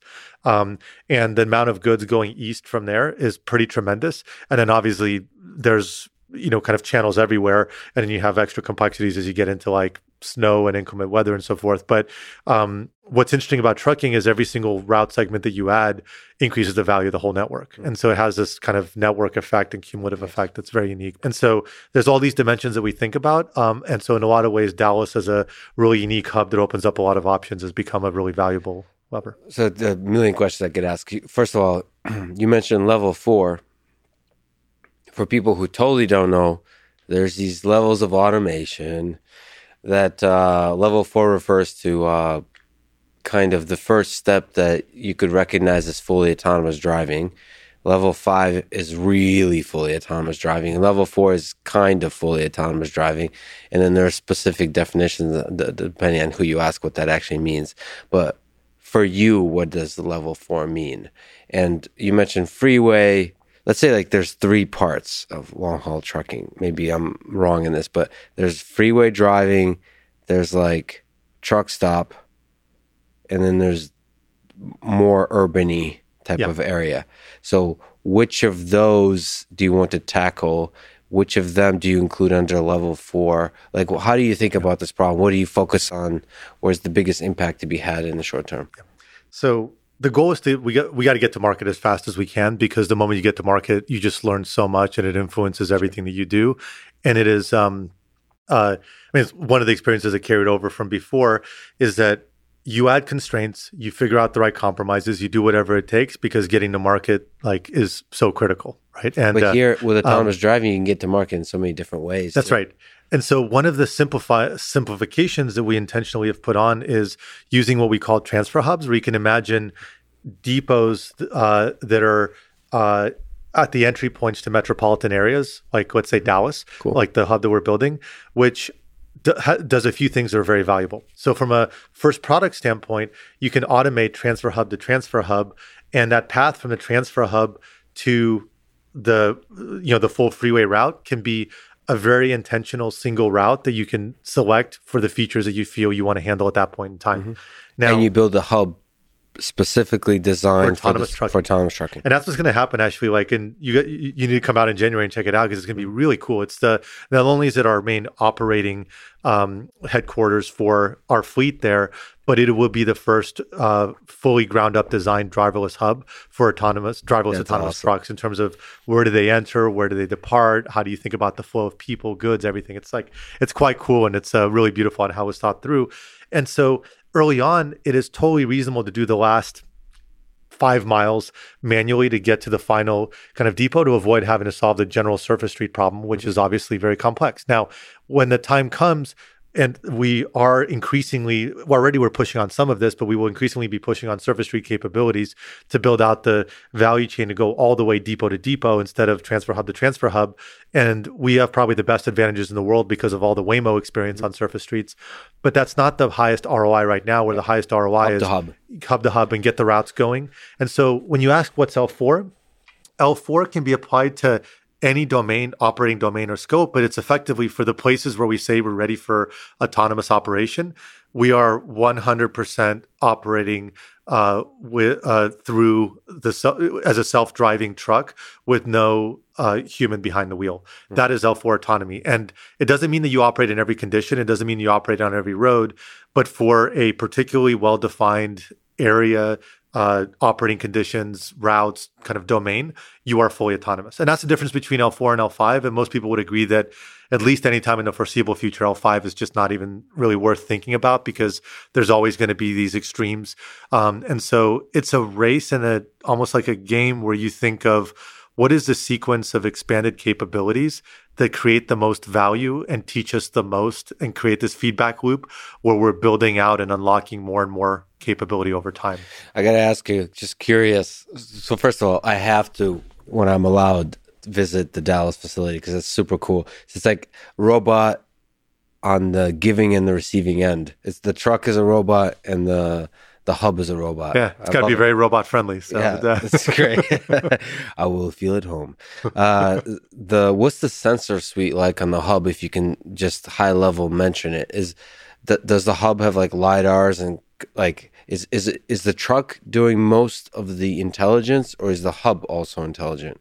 Yeah, so most of it will be the truck, and everything is like connected. Like, so we have our servers where we know exactly where every truck is. We know exactly what's happening at a hub, and so you can imagine like a large backend system that over time starts to manage timings, goods, delivery windows, all these sort of things. And so you don't actually need to. There might be special cases where that is valuable to equip some sensors in the hub, but a majority of the intelligence is going to be on the truck because whatever's relevant to the truck, relevant should be seen by the truck and can be relayed remotely for any sort of kind of cognizance or decision making. But there's a distinct type of workflow where do you check trucks? Where do you want them to enter? What if there's many operating at once? Where's the staging area to depart? How do you set up the flow of humans and human cars and traffic so that you minimize the interaction between humans and kind of self-driving trucks? And then how do you even intelligently select the locations of these transfer hubs that are both really great service locations for a metropolitan area? And there could be, over time, many of them for a metropolitan area, while at the same time leaning into the path of least resistance to lean into your current capabilities and strengths so that you minimize the amount of work that's necessary to unlock the next kind of big bar.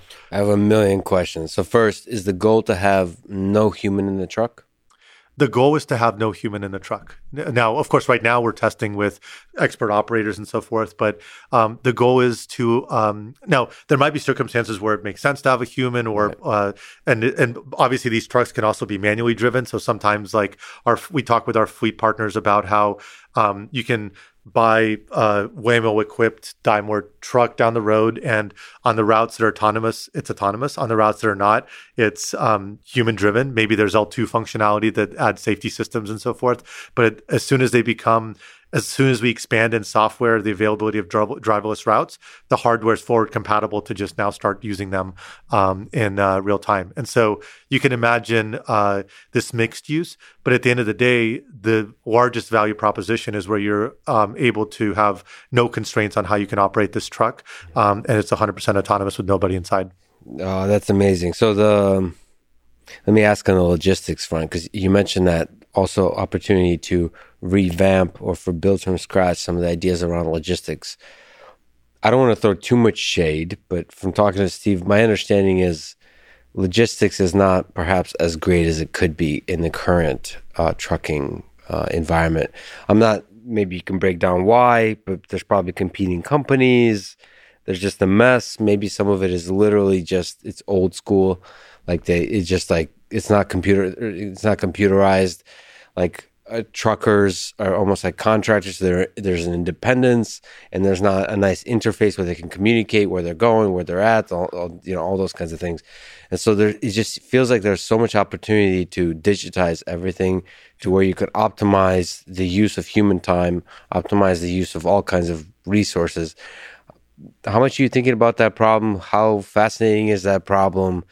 How difficult is it? How much opportunity is there to revolutionize the space of logistics in autonomous trucking period? It's pretty fascinating. This is one of the most motivating aspects of all this, where yes, there's like a mountain of problems that are like you have to solve to get to like the first checkpoints and first driverless and so forth. Mm-hmm. And inevitably, like in a space like this, you plug in initially into the existing kind of system and start to kind of, learn and iterate. But that opportunity is massive. And so, a couple of the factors that play into it. So first of all, there's obviously just the physical constraints of driving time, driver availability. Some fleets have a 95% attrition rate, right now because of just this demands and kind of gaps in competition and so forth. And then it's also incredibly fragmented, where you would be shocked at when you look at industries and you think of the top 10 players, like the biggest fleets, like the Walmarts and FedExes and so forth. Yeah. The percentage of the overall trucking market that's captured by the top 10 or 50 fleets is surprisingly small. Mm-hmm. The average kind of truck operation is like a 1 to 5 truck, family business. And so there's just like a huge amount of fragmentation, which makes for really interesting challenges in kind of stitching together through bulletin boards and brokerages, and some people run their own fleets, and this world's kind of evolving. But it is one of the less digitized and optimized worlds that there is. And the part that is optimized to the constraints of today. Mm-hmm. And even within the constraints of today, this is a $900 billion industry in the US, mm-hmm. And it's continuing to grow. It feels like from a business perspective, if I were to predict that whilst trying to solve the autonomous trucking problem, Waymo might solve first the logistics problem. Because that would already be a huge impact. Yeah. So on the way to solving autonomous trucking, the human-driven, there's so much opportunity to significantly improve the human-driven trucking, the timing, the logistics. So you use humans optimally. The handoffs, well, even you get really ambitious. You start to expand this beyond how does the fulfillment center work, and right. How does the transfer hub work? How does the warehouse work? There's a lot of opportunities to start to automate these chains, and a lot of the inefficiency today is because you have a delay. Port of LA has a bunch of ships right now waiting outside of it because they can't dock because there's not enough labor inside of the Port of LA.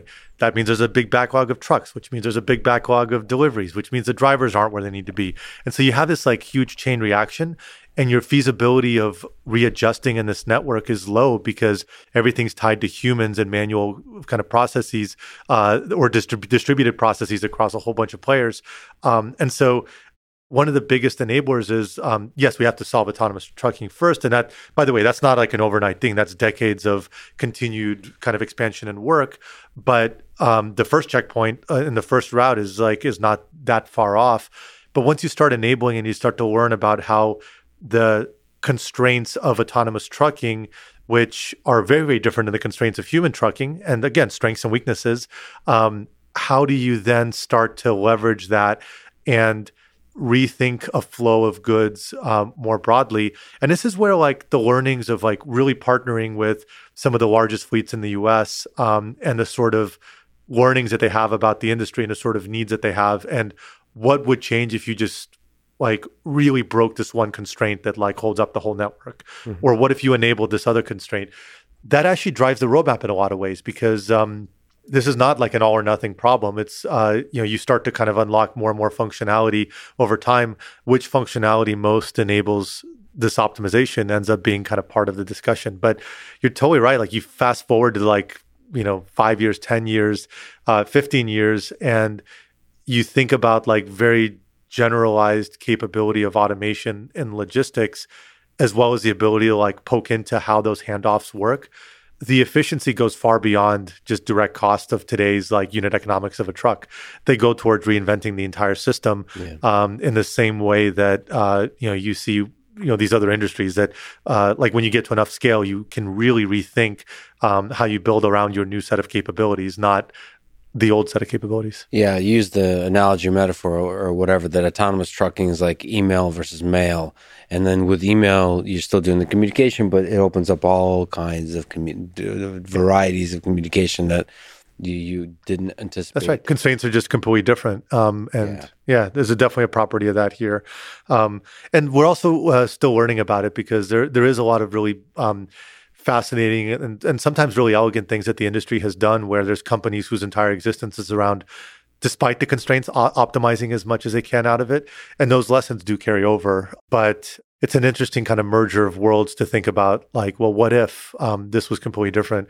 How would we approach it? And the interesting thing is that for a really, really, really long time, it's actually going to be the merger between how to use autonomy and how to use humans that leans into each of their strengths. Yeah. And then we're back to Cosmo, human-robot interaction. So, and the interesting thing about Waymo is because there's the passenger vehicle, the transportation of humans and the transportation of goods, you could see over time they might kind of meld together more because you'll probably have like zero occupancy vehicles moving around. So you have transportation of goods for short distances and then for slightly longer distances and then slightly longer. And then there'll be this... Then you just see the difference between a passenger vehicle and a truck is just size. And you can have different sizes and all that kind of stuff. And at the core, you can have a Waymo driver that doesn't, as long as you have the same sensor suite, you can just think of it as one problem. And that's why over time, these do kind of converge where in a lot of ways, a lot of the challenges we're solving are freeway driving, which are going to carry over very well to the vehicles, to the car side. But there are like then unique challenges like you have a very different dynamics in your vehicle where you have to see much further out in order to have the proper like response time because you have an 80,000 pound fully loaded truck. That's a very, very different type of braking profile than a car. You have really interesting kind of dynamic limits because of the trailer where it's very, very hard to like physically like flip a car or do something like physically, like most risk in a car is from just collisions. It's very hard to like in any normal operation to do something other than like, unless you hit something to actually kind of like roll over or something. On a truck, you actually have to drive much closer to the physical bounds of the safety limits. But you actually have like real constraints because you could have really interesting interactions between the cabin and the trailer. Yes. There's something called jackknifing. If you turn, too quickly, you have roll risks and so forth. And so we spend a huge amount of time understanding those boundaries, and those boundaries change based on the load that you have, which is also an interesting difference. And you have to propagate through the algorithm so that you're leveraging your dynamic range, but always staying within a safety bounds, but understanding what those safety bounds are. And so we have this like really cool test facility where we like take it to the max and actually imagine a truck with these giant training wheels on the back of the trailer and you're pushing it past the safety limits in order to like try to actually see where it rolls. And so you define this high dimensional boundary, which then gets captured in software to stay safe and actually do the right thing. But it's kind of fascinating the sort of, kind of challenges you have there.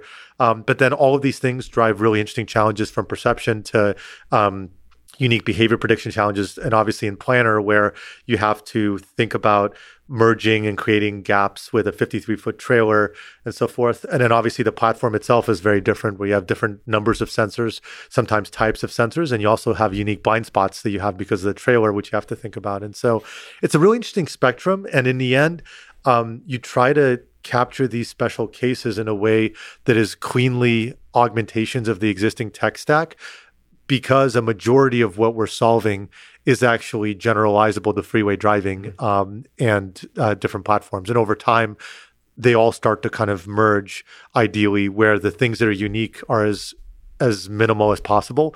And that's where you get the most leverage. And that's why Waymo can take on $2 trillion opportunities and be nowhere near 2x the cost or investment or size. In fact, it's much, much smaller than that because of the high degree of leverage. So what kind of sensor suite they can speak to that a long-haul truck needs to have? LiDAR, vision, how many? What are we talking about here? Yeah, so it's more than the car. So very loosely, you can think of as like 2x, but it varies depending on the sensor. And so we have like dozens of cameras, radar, and then multiple LiDAR as well. You'll see one difference where the cars have a central main sensor pod on the roof in the middle, and then some kind of hood sensors for blind spots. Mm-hmm. The truck moves to two main sensor pods on the outsides where you would typically have the mirrors next to the driver. Mm-hmm. That effectively go as far out as possible, kind of up to the boundaries up of the front. Kind of on the cabin, not all the way in the front, but like kind of where the mirrors for the driver would be. And so those are the main sensor pods. Mm-hmm. And the reason they're there is because if you had one in the middle, the trailer is higher than the cabin and you would be occluded with this like awkward wedge. Just too much occlusion. Too much occlusion. And so then you would add a lot of complexity to the software to make up for that and just unnecessary complexity. There's so many probably fascinating design choices. It's really cool. Because you can probably bring up a LiDAR higher and have it in the center or something. You could have all kinds of choices and you have to make the decisions here that ultimately probably will define the industry. Right. But by having two on the side, there's actually multiple benefits. So one is like you're just beyond the trailer, so you can see fully flush with the trailer. And so you eliminate most of your blind spot except for right behind the trailer, which is great because now the software carries over really well. Mm-hmm. And the same perception system you use on the car side, largely that architecture can carry over. And you can retrain some models and so forth, but you leverage it a lot. It also actually helps with redundancy where there's a really nice built-in redundancy for all the LiDAR cameras and radar where you can afford to have any one of them fail and you're still okay. And at scale, every one of them will fail. Right. And so, you will be able to detect when one of them fails because they don't, because of the redundancy, they're giving you the data that's inconsistent with the rest of the That's sensors. right. And it's not just like they no longer give data. It could be like they're fouled or they stop giving data or some electrical thing gets cut or part of your compute goes down. So what's neat is that like you have way more sensors. Part of it is field of view and occlusions. Part of it's redundancy. And then part of it is new use cases. So there's new types of sensors to optimize for long range and kind of the sensing horizon that we look for on our vehicles that is unique to trucks because it actually is like kind of much like further out than a car. But a majority are actually reused across both cars and trucks. And so we use the same compute, the same fundamental baseline sensors, cameras, radar, IMUs. And so you get a great leverage from all of the infrastructure and the hardware development as a result. So what about cameras? What role so LiDAR is this rich set of information, has its strengths, has some weaknesses. Camera is this rich source of information that has some strengths, has its weaknesses. What role does LiDAR play? What role does vision cameras play in this beautiful problem of autonomous trucking? It is beautiful. There's like so much that comes together. And how much, at which point do they come together? Yeah. So I'll start with LiDAR. So LiDAR has been like Waymo's, one of Waymo's big strengths and advantages where we developed our own LiDAR in-house. We're many generations in, both in cost and functionality. It is the best in this space. Which generation? Because I know there's this cool. I mean, I would love versions that are increasing. Which version of the hardware stack is it at currently? Officially, fifth, publicly. I believe. So some parts iterate more than others. I'm trying to remember on the sensor side. So the entire self-driving system, which includes sensors and compute, is 5th generation. Yes. I can't wait until there's like iPhone style like announcements for like new versions of the Waymo hardware stack. Well, we try to be careful because man, when you change the hardware, it takes a lot to like retrain the models and everything. So we just went through that in going from the Pacificas to the Jaguars, and so the Jaguars and then the trucks are have the same generation now. But yeah, the LiDAR is it's incredible, and so Waymo has leaned into that as a strength, and so a lot of the near range perception system that obviously kind of carries over a lot from the car side uses LiDAR as a very prominent kind of like primary sensor, but then obviously everything has its strengths and weaknesses. And so in the near range, LiDAR is a gigantic advantage. And it has its weaknesses on, when it comes to occlusions in certain areas, rain and weather, like, things like that. But it's an incredible sensor and it gives you incredible density, perfect location precision, and consistency, which is a very valuable property. To be able to kind of apply ML approaches. Can you elaborate consistency? Yeah. When you have a camera, the position of the sun, the time of the day, various of the properties can have a big impact, whether there's glare, the field of view, things like that. So consistent the signal with in the face of a changing external environment, the signal. Yeah, daytime, nighttime.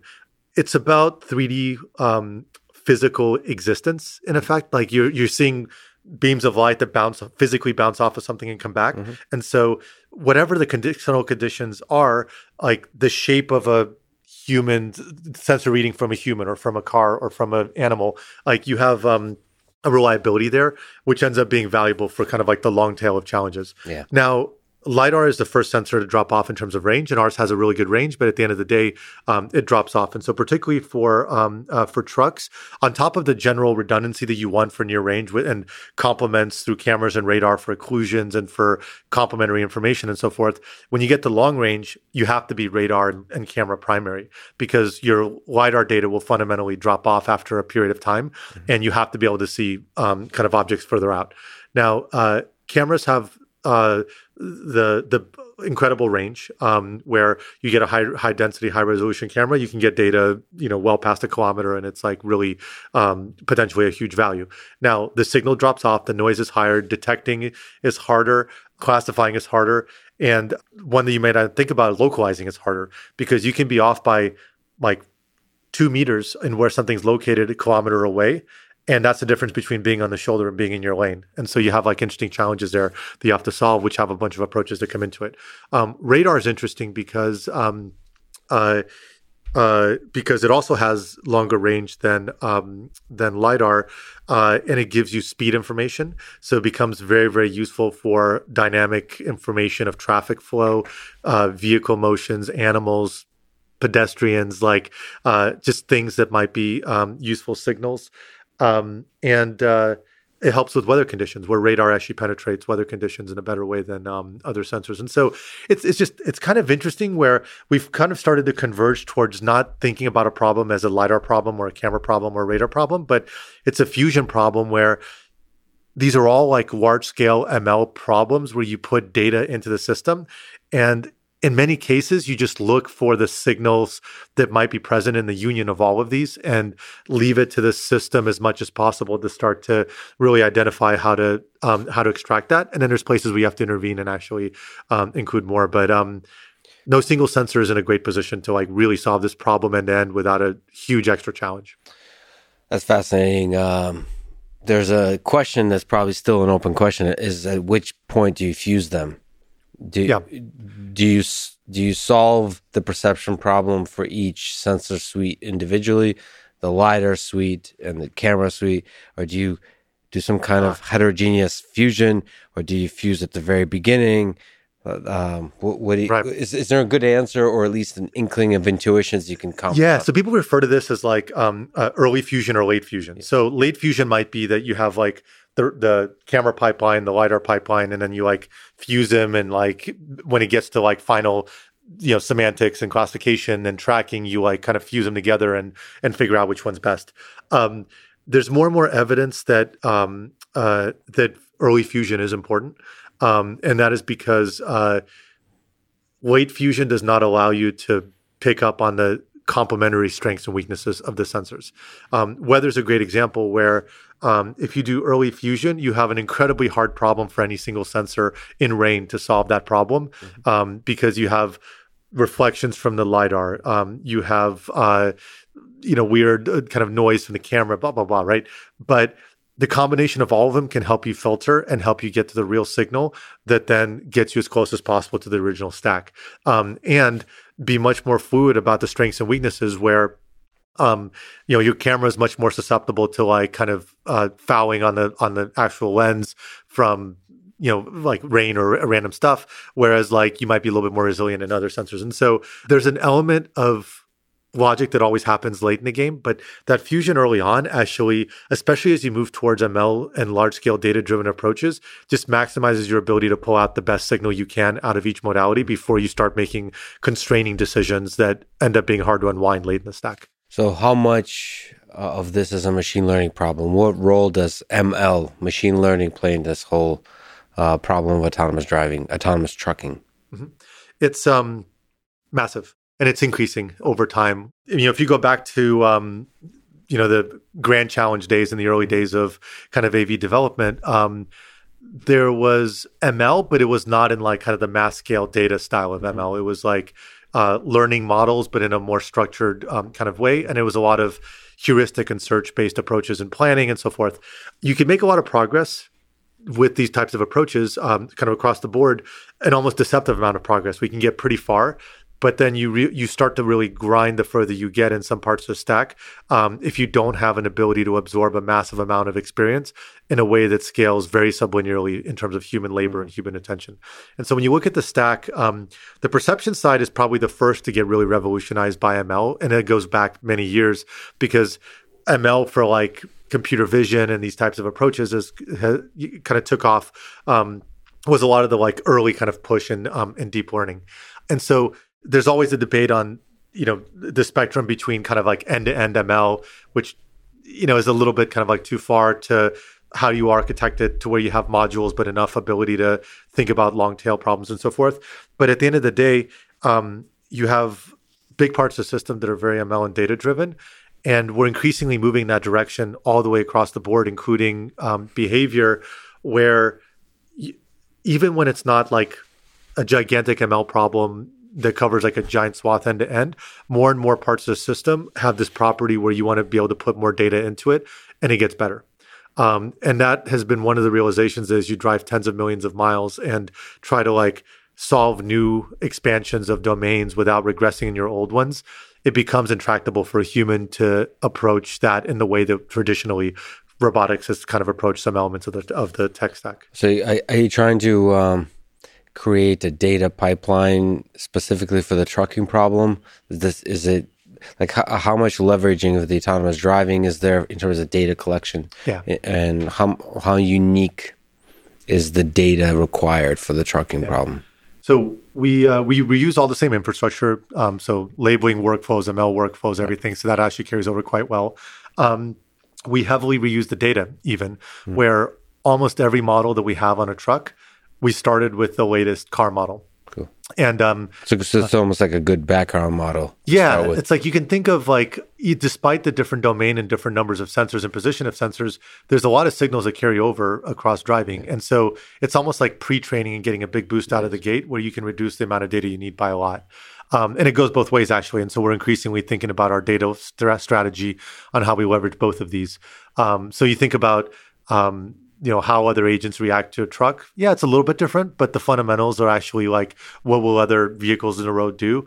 There's a lot of carryover that's possible. And in fact, just to give you an example, we're constantly kind of like adding more data from the trucking side. But as of right now, when we think of one of our models, behavior prediction for other agents on the road, like vehicles, 85% of that data comes from cars. And a lot of that 85% comes from surface streets because we just had so much of it and it was really valuable. And so we're adding in more and more, particularly in the areas where we need more data, but you get a huge boost out of the gate. Just all different visual characteristics of roads, lane markings, pedestrians, all that's still relevant. It's all still relevant. And then just the fundamentals of how, you detect the car. Does it really change that much, whether you're detecting it from a car or a truck? The fundamentals of how a person will walk around your vehicle, it'll change a little bit, but the basics, like there's a lot of signal in there that as a starting point to a network can actually be very valuable. Now, we do have some very unique challenges where there's a sparsity of events on a freeway. The frequency of events happening on a freeway, whether it's, interesting objects in the road or incidents or even like from a human benchmark, like how often does a human have an accident on a freeway, is far more sparse than on a surface street. And so that leads to really interesting data problems where you can't just drive infinitely to encounter all the different permutations of things you might encounter. And so there you get into interesting tools like structured testing and data collection, data augmentation, and so forth. And so there's really interesting kind of technical challenges that push some of the research that enables these new suites of approaches. What role does simulation play? Really good question. So Waymo simulates about 1,000 miles for every mile it drives. So you think of... across the board? Across the board, yeah. So you think of, for example, if we've driven, over 20 million miles, that's over 20 billion miles in simulation. Wow. Now, how do you use simulation? It's multi-purpose. So you use it for basic development. So you want to make sure you have regression prevention and protection of everything you're doing, right? That's an easy one. When you encounter something interesting in the world, let's say there was an issue with how the vehicle behaved versus an ideal human, you can play that back in simulation and start augmenting your system and seeing how you would have reacted to that scenario with this improvement or this new area. You can create scenarios that become part of your regression set after that point, right? Then you start getting into like really, really like kind of hill climbing where you say, hey, I need to improve this system. I have these metrics that are really correlated with final performance. How do I know how well I'm doing? The actual physical driving is the least efficient form of testing, and it's expensive, it's time consuming. So grabbing a large scale batch of historical data and simulating it to get a signal of over these last, or just random sample of 100,000 miles, how has this metric changed versus where we are today? You can do that far more efficiently in simulation than just driving with that new system on board, right? And then you go all the way to the validation phase where to actually see your human relative safety of like how well are you performing on the car side or the trucking side relative to a human. A lot of that safety case is actually driven by taking all of the physical operational driving, which probably includes a lot of interventions where the driver took over just in case. And then you simulate those forward and see if would anything have happened. And in most cases, the answer is no, but you can simulate it forward. And you can even start to do really interesting things where you add virtual agents to create harder environments. You can fuzz the locations of physical agents. You can muck with the scene and stress test the scenario from a whole bunch of different dimensions. And effectively, you're trying to like more efficiently sample this like infinite dimensional space, but try to encounter the problems as fast as possible. Because what most people don't realize is the hardest problem in autonomous driving is actually the evaluation problem in many ways, not the actual autonomy problem. And so if you could, in theory, evaluate perfectly and instantaneously, you can solve that problem in a really fast feedback loop quite well. But the hardest part is being really smart about this suite of approaches on how can you get an accurate signal on how well you're doing as quickly as possible in a way that correlates to physical driving. Can you explain the evaluation problem? Which metric are you evaluating towards? Are we talking about safety? What are the performance metrics that we're talking about? So in the end, you care about end safety. Like that's in the end what keeps you that's what's deceptive, where there's a lot of companies that have like a great demo. The path from like a really great demo to being able to go driverless can be deceptively long, even when that demo looks like it's driverless quality. And the difference is that the thing that keeps you from going driverless is not the stuff you encounter on a demo. It's the stuff that you encounter once in 100,000 miles or 500,000 miles. Yeah. And so that is at the root of what is most challenging about going driverless, because any issue you encounter, you can go and fix it. But how do you know you didn't create 5 other issues that you haven't then encountered yet? So those learnings, like those were painful learnings in Waymo's history that Waymo went through and led to us then finally being able to go driverless in Phoenix, and now are at the heart of how we develop.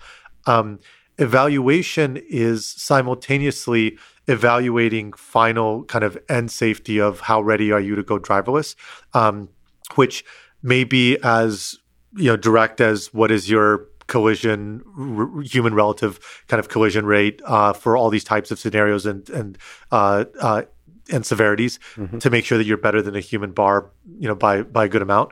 But that's not actually the most useful for development.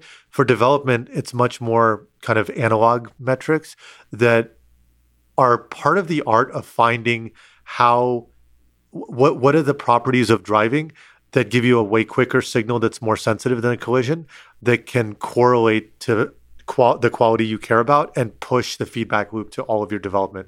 A lot of these are, for example, comparisons to human drivers, like manual drivers. How do you do relative to a human driver in various dimensions or various circumstances? Can I ask you a tricky question? So if I brought you a truck, how would you test it? Okay, Alan Turing came along and you said... This one's can't tell if it's a human driver or autonomous driver. Yeah, but not the human because humans are flawed. It's different, but How do you actually know you're ready, basically? And how do you know it's good enough?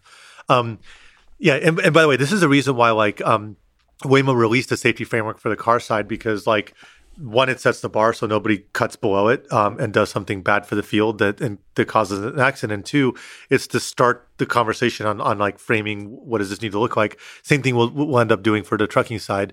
It ends up being different portfolio of approaches. There's easy things like, are you compliant with all these like fundamental rules of the road? Like, you never drive above the speed limit. That's actually pretty easy. Like, you can fundamentally prove that it's either impossible to violate that rule, or that in these, like, you can itemize the scenarios where that comes up, and you can do a test and show that you pass that test, and therefore you can handle that scenario. Mm-hmm. And so those are like traditional structured testing kind of system engineering approaches where you can just fault rates is another example where when something fails, how do you deal with it? You're not going to drive and randomly wait for it to fail. You're going to force a failure and make sure that you can handle it in closed courses and simulation or on the road, and run through all the permutations of failures, which you can oftentimes, for some parts of the system, itemize, like hardware. Mm-hmm. The hardest part is behavioral, where you have just infinite situations that could in theory happen, and you want to figure out the combinations of approaches that can work there. You can probably pass the Turing test pretty quickly, even if you're not like completely ready for driverless, because the events that are really kind of like hard will not happen that often. Just to give you a perspective, a human has a serious accident on a freeway.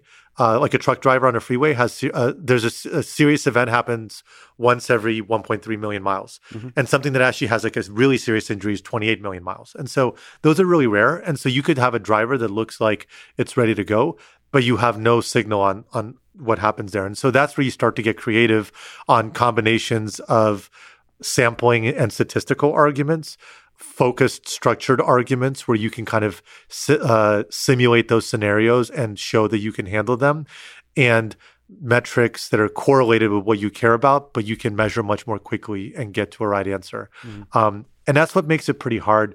And in the end, you end up borrowing a lot of properties from aerospace and like space shuttles and so forth, where you don't get the chance to launch it a million times just to say you're ready because it's too expensive to fail.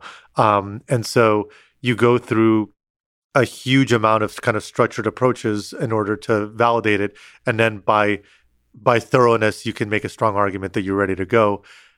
This is actually a harder problem in a lot of ways, though, because you can think of a space shuttle as getting to a fixed point, and then you kind of like, or an airplane, and you like freeze the software and then you like prove it and you're good to go. Here, you have to get to a driverless quality bar, but then continue to aggressively change the software even while you're driverless. And so, and also the full range of environment that there's an external environment with the shuttle. You're basically testing the systems, the internal stuff. Yeah. And you have a lot of control on the external stuff. Yeah. And the hard part is, how do you know you didn't get worse in something that you just changed? Yes, sure. And so in a lot of ways, like the Turing test starts to fail pretty quickly because you start to feel driverless quality pretty early in that curve. If you think about it, right, like in most kind of really good AV demos, maybe you'll sit there for 30 minutes, right? Yeah. So you've driven 15 miles or something like that. To go driverless, like what's the sort of rate of issues that you need to have you won't even encounter? So let's try something different then. Let's try a different version of the Turing test, which is like an IQ test. Uh-huh. So there's these difficult questions of increasing difficulty. They're designed, you don't know them ahead of time. Nobody knows the answer to them. Right. And so is it possible to, in the future, orchestrate basically really obstacle difficult course almost of like that maybe change every year, and that represent, if you can pass these, they don't necessarily represent the full spectrum. That's it. Yeah, they won't be conclusive, but you can at least get a really quick read and filter. Yeah, like you're able to, because you didn't know them ahead of time. Like, I don't know, probably like construction zones, failures, or driving anywhere in Russia. Yeah, exactly. Snow, weather, cut-ins, dense traffic, kind of merging, lane closures, animal foreign objects on a road that pop out on short notice, mechanical failures, sensor breaking, tire popped, weird behaviors by other vehicles, like a hard brake, something reckless that they've done. fouling of sensors like bugs or birds, poop or something. So like, but yeah, like you have these like kind of like extreme conditions where like you have a nasty construction zone where everything shuts down and you have to like go, get pulled to the other side of the freeway with a temporary lane like that, right? Those are sort of conditions where we do that to ourselves, right? We itemize everything that could possibly happen to give you a starting point to how to think about what you need to develop. And at the end of the day, there's no substitute for real miles. Mm-hmm. Like if you think of traditional ML, like, how there's like a validation set where you hold out some data and like real world driving is the ultimate validation set. That's in the end, like the cleanest signal.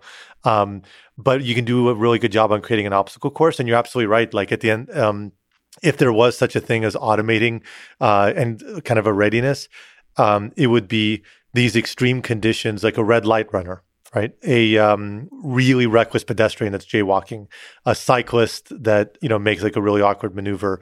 That's actually what keeps you from going driverless. Like in the end, that is the long tail.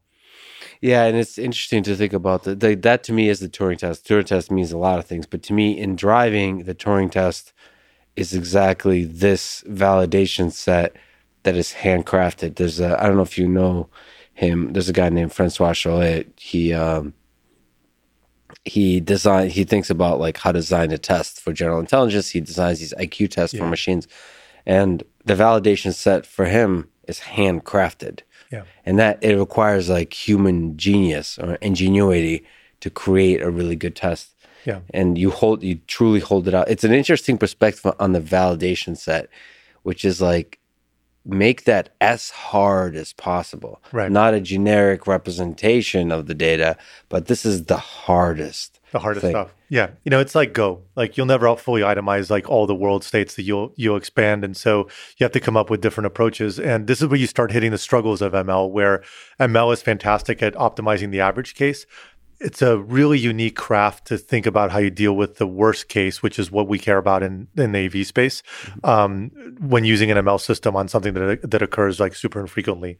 So like you don't care about the worst case really on ads, because if you miss a few, it's not a big deal. Mm-hmm. But you do care about it on the driving side. And so typically like you'll never fully enumerate the world. And so you have to take a step back and abstract away what are the signals that you care about and the properties of a driver that correlate to defensive driving and avoiding nasty situations that even though you'll always be surprised by things you'll encounter, you feel good about your ability to generalize from what you've learned. All right, let me ask you a tricky question.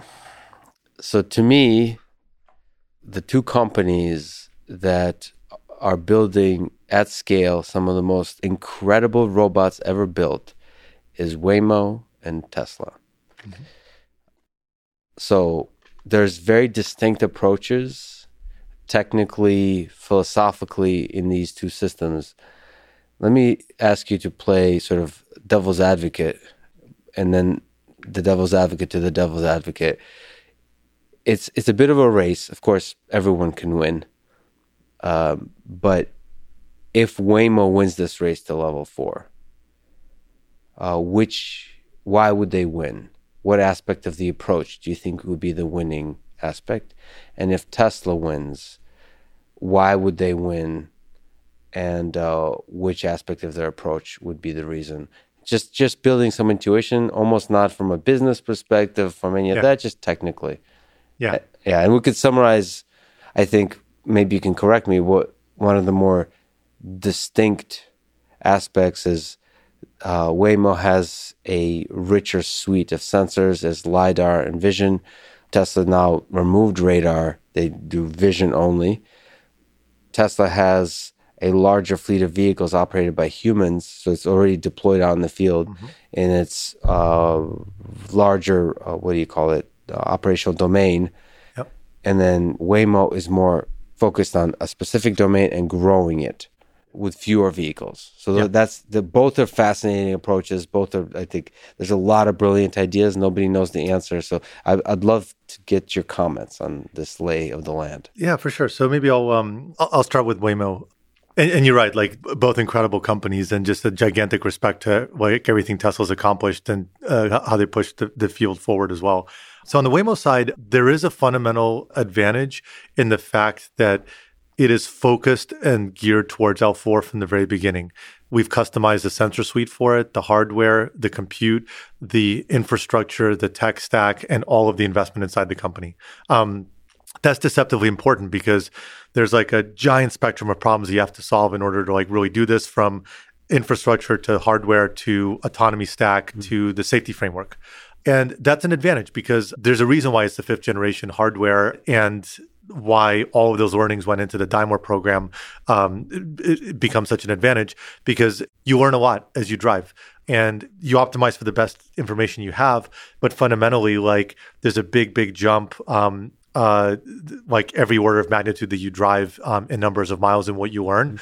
And the gap from really kind of like decent progress or L2 and so forth to what it takes to actually go L4. And at the end of the day, there's a feeling that Waymo has, there's a long way to go. Nobody's won, but there's a lot of advantages in all of these buckets where it's the only company that has shipped a fully driverless service where you can go and you can use it, and it's at a decently like sizable scale. And those learnings can feed forward into how to solve the more general problems. And you see this process, you've deployed it in Chandler. You don't know the timeline exactly, but you could see the steps. They seem almost incremental.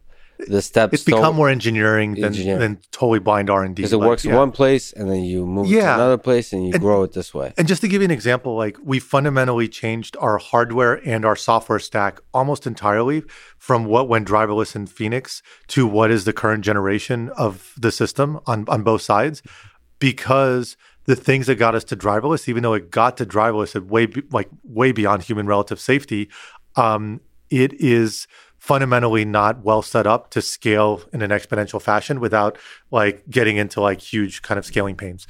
And so those learnings you just can't shortcut. And so that's an advantage. And so there's a lot of open challenges to kind of get through: technical, organizational, like how do you solve problems that are increasingly broad and complex like this, work on multiple products. But there's the feeling that, okay, like ball's in our court.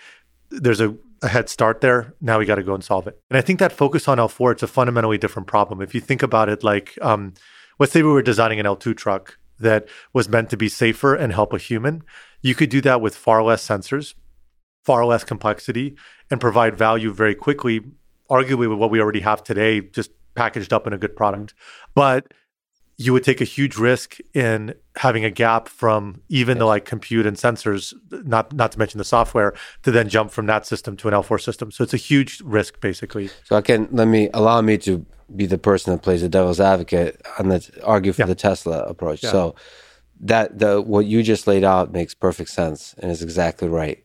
There are some open questions here, which is, it's possible that investing more in faster data collection, which is essentially what Tesla's doing, will get us there faster if the sensor suite doesn't matter as much, and machine learning can do a lot of the work. This is the open question: is how much is the thing you mentioned before, how much of driving can be end-to-end learned?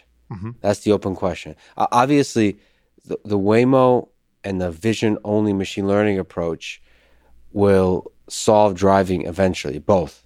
Yeah. The question is of timeline. What's faster? That's right. And what you mentioned, like if I were to make the opposite argument, like what puts Tesla in the strongest position, it's data. That is their like superpower, where they have an access to real world data effectively with like a safety driver and like they found a way to like get paid by safety drivers versus paid for safety drivers. Right? Like it's brilliant, right?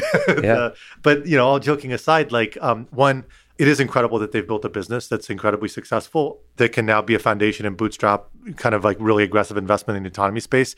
If you can do it, that's always like an incredible kind of advantage. And then the data aspect of it, it is a giant amount of data if you can use it the right way to then solve the problem. But the ability to collect and filter through the things that matter at real world scale at like a large distribution, that is huge. Like it's a big advantage. And so then the question becomes, can you use it in the right way? And do you have the right software systems and hardware systems in order to solve the problem? And you're right that in the long term, there's no reason to believe that pure camera systems can't solve the problem that humans obviously are solving with vision systems. But Question is when. It's a risk. Yeah, it's a big risk. So there's no argument that it's not a risk, right? Like, and it's already such a hard problem. And so much of that problem, by the way, is, even beyond the perception side, some of the hardest elements of the problem are on the behavioral side and decision making and the long tail safety case. If you are adding risk and complexity on the input side from perception, you're now making a really, really hard problem, which is on its own is still almost insurmountably hard, even harder. And so the question is just how much. And this is where you can easily get into a little bit of a kind of a trap where, similar to how do you evaluate how good an AV company's product is? You go and you do a trial, kind of a test run with them, a demo run, which they've kind of optimized like crazy and so forth. And and it feels good. Do you put any weight in that, right? You know that gap is kind of pretty large still. Same thing on the perception case. The long tail of computer vision is really, really hard. And there's a lot of ways that can come up. And even if it doesn't happen that often at all, when you think about the safety bar and what it takes to actually go full driverless, not incredible assistance driverless, but full driverless, that bar gets crazy high. And not only do you have to solve it on the behavioral side, but now you have to push computer vision beyond arguably where it's ever been pushed. And so you now, on top of the broader AV challenge, you have a really hard perception challenge as well. So there's perception, there's planning, there's human-robot interaction. To me, what's fascinating about what Tesla is doing is, in this march towards level 4, because it's in the hands of so many humans, you get to see video, you get to see humans. I mean, forget companies, forget businesses. It's fascinating for humans to be interacting with robots. That's incredible. And they're actually helping kind of push it forward. And that is valuable, by the way, where even for us, a decent percentage of our data is human driving. Yes. We intentionally have humans drive higher percentage than you might expect, because that creates some of the best signals to train the autonomy. Mm-hmm. And so that is on its own a value. So together we're kind of learning about this problem in an applied sense, just like you had with Cosmo. When you're chasing an actual product that people are going to use, robot-based product that people are going to use, you have to contend with the reality of what it takes to build a robot that successfully perceives the world and operates in the world, and what it takes to have a robot that interacts with other humans in the world. And that's to me, one of the most interesting problems humans have ever undertaken, because you're in trying to create an intelligent agent that operates in a human world, you're also understanding the nature of intelligence itself. How hard is driving is still not answered to me. Yeah. I still don't understand all the subtle cues, even little things like your interaction with a pedestrian where you look at each other and just go, okay, go, right? Yeah. That's hard to do without a human driver, right? And you're missing that dimension. How do you communicate that? So there's really, really interesting kind of elements here. Now, here's what's beautiful. Can you imagine that when autonomous driving is solved, how much of the technology foundation of that space can go and have tremendous, just transformative impacts on other problem areas and other spaces that have subsets of these same problems. It's just incredible to think about that. It's both a pro and a con. With autonomous driving is so safety critical. It's so once you solve it, it's beautiful, because there's so many applications that are a lot less safety critical. But it's also the con of that is it's so hard to solve. So hard. And the same journalists that you mentioned that get excited for a demo are the ones who write long articles about the failure of your company if there's one accident that's based on a robot. And it's just society is so tense and waiting for failure of robots. You're in such a high stake environment. Failure has such a high cost. And it slows down development. It's hard. Slows down development. Yeah, the team definitely noticed that once you go driverless, we were driverless in Phoenix and you continue to iterate, your iteration pace slows down because your fear of regression forces so much more rigor that, obviously, you have to find a compromise on okay, well, how often do we release driverless builds? Because every time you release a driverless build, you have to go through this validation process, which is very expensive and so forth. So it is interesting. It's it is this one of the hardest things. There's no other industry where you would not you wouldn't release products way, way quicker when you start to kind of provide even portions of the value that you provide. Healthcare maybe is the other one. That's right. But at the same time, right, like we've gotten there where you think of like surgery, right? Like you have surgery, there's always a risk, but like it's really, really bounded. You know that there's an accident rate when you go out and drive your car today, right? Like, and you know what the fatality rate in the US is per year. We're not banning driving because there was a car accident, but the bar for us is way higher and we hold ourselves very serious to it, where you have to not only be better than a human, but you probably have to like at scale be far better than a human by a big margin.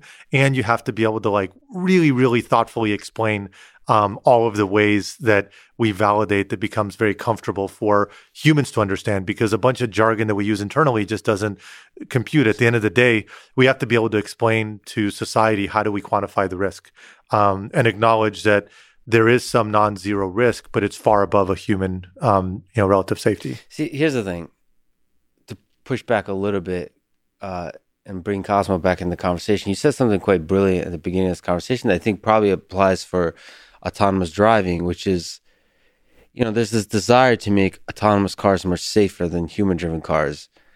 But if you create a product that's really compelling and is able to explain both the leadership and the engineers and the product itself can communicate intent, then I think people may be able to be willing to put up with a thing that might be even riskier than humans, because they understand the value of taking risks. You mentioned the speed limit. Humans understand the value of going over the speed limit. Yeah. Humans understand the value of like going fast through a yellow light. Yeah. And when you're in Manhattan streets, pushing through crossing pedestrians, they understand that. I mean, this is a much more tense topic of discussion, so this is just me talking. So with Cosmo's case, there was something about the way this particular robot communicated, the energy it brought, the intent it was able to communicate to the humans, that you understood that of course it needs to have a camera. Yeah. Of course he needs to have this information. And in that same way, to me, of course a car needs to take risks. Of course there's going to be accidents. Mm-hmm. If you want a car that never has an accident, have a car that just doesn't go anywhere. Yeah. And so but that's tricky, because that's not a robotics problem. And many accidents are not even due to you, right? Obviously, right. So there's a big difference, though. That's not a personal decision. You're also impacting, obviously, kind of the rest of the road, and we're facilitating it, right? And so there's a higher kind of ethical and moral bar, which obviously then translates into, as a society and from a regulatory standpoint, kind of like what comes out of it, where it's hard for us to ever see this even being a debate, in the sense that you have to be beyond reproach from a safety standpoint, because if you're wrong about this, you could set the entire field back a decade, right? See, this is me speaking. I think if we look into the future, there will be, I personally believe, this is me speaking. Yeah. That there will be less and less focus on safety. It's still very, very high. Yeah.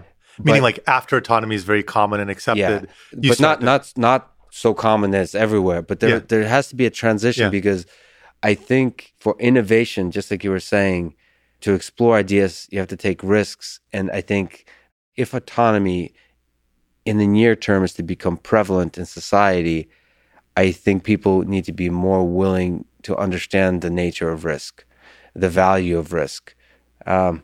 It's very difficult. You're right, of course, with driving, but that's the fascinating nature of it. It's a life and death situation that brings value to millions of people. So you have to figure out what do we value about this world? Yeah. How much do we value? How deeply do we want to avoid hurting other humans? That's right. And there is a point where you can imagine a scenario where Waymo has a system that is, even when it's kind of beyond a human relative safety, and provably statistically will save lives, there is a thoughtful navigation of that fact versus just kind of society readiness and perception, and education of society and regulators and everything else, where It's multidimensional, and it's not a purely logical argument, but ironically, the logic can actually help with the emotions. And just like any technology, there's early adopters, and then there's kind of like a curve that happens after it. But and eventually, celebrities, you get The Rock in a Waymo vehicle, and then everybody just comes. And then everybody calms down because The Rock likes it. Yeah.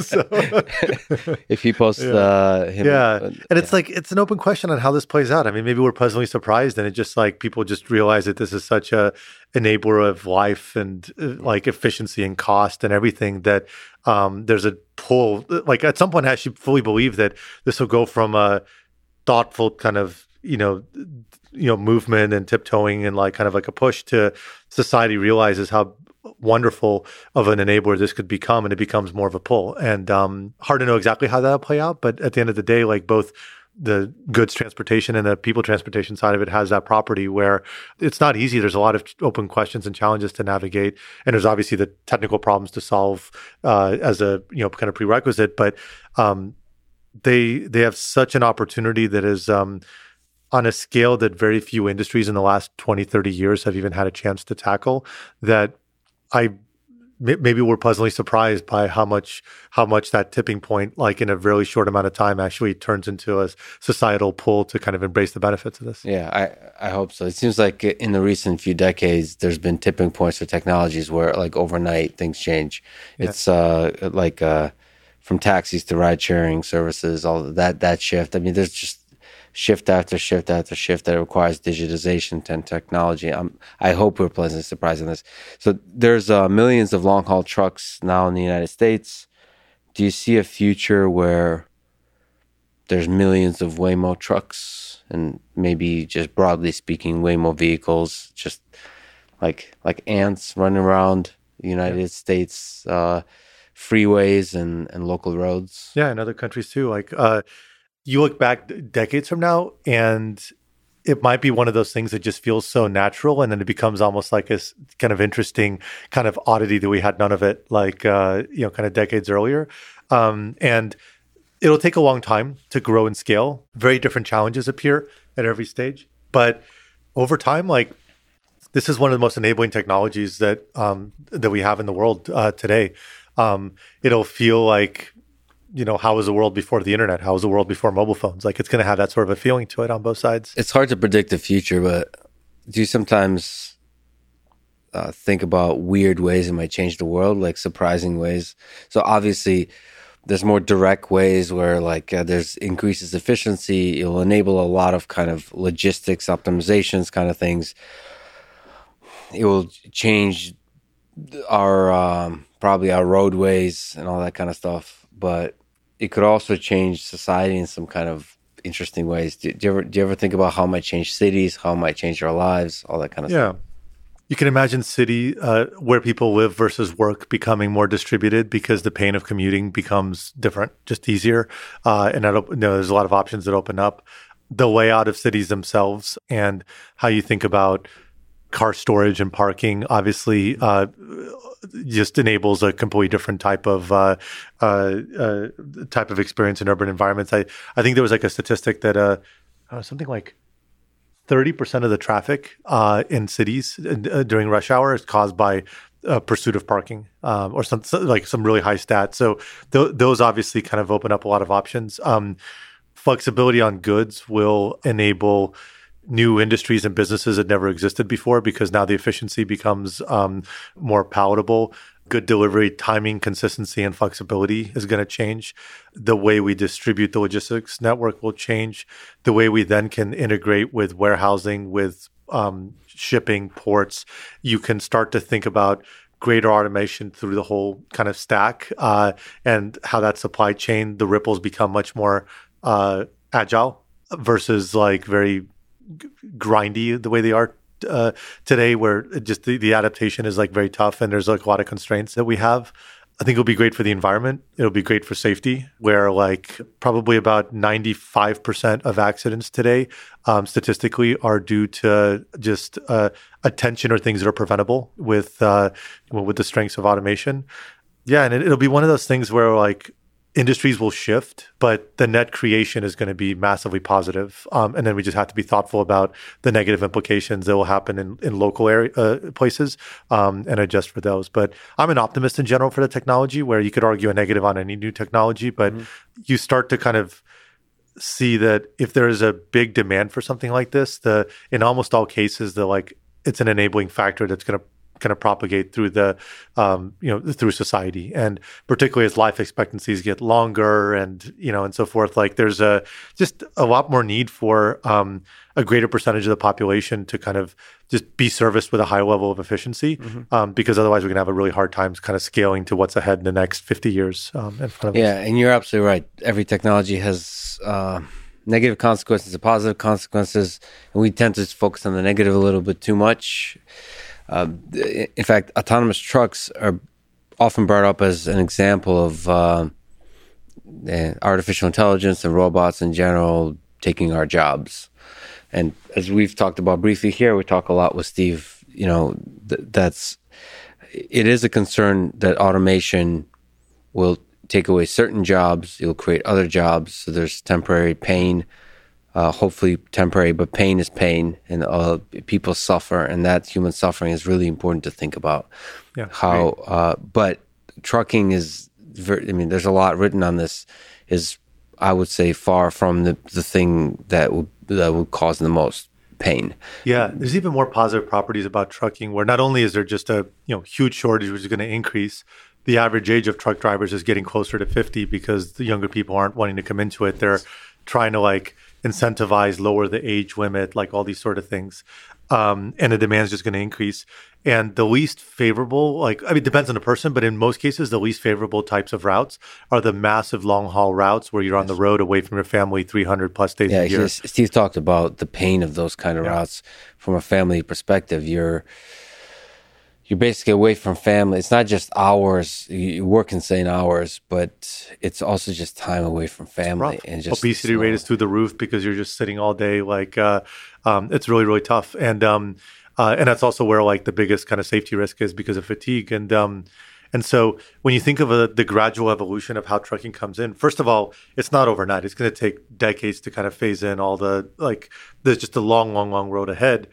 But the routes and the portions of trucking that are going to require humans the longest and benefit the most from humans are the short haul and most complicated kind of more urban routes, which are also the more pleasant ones, which are less continual driving time, more flexibility on geography and location, and you get to kind of sleep at your own home. And very importantly, if you optimize the logistics, you're going to use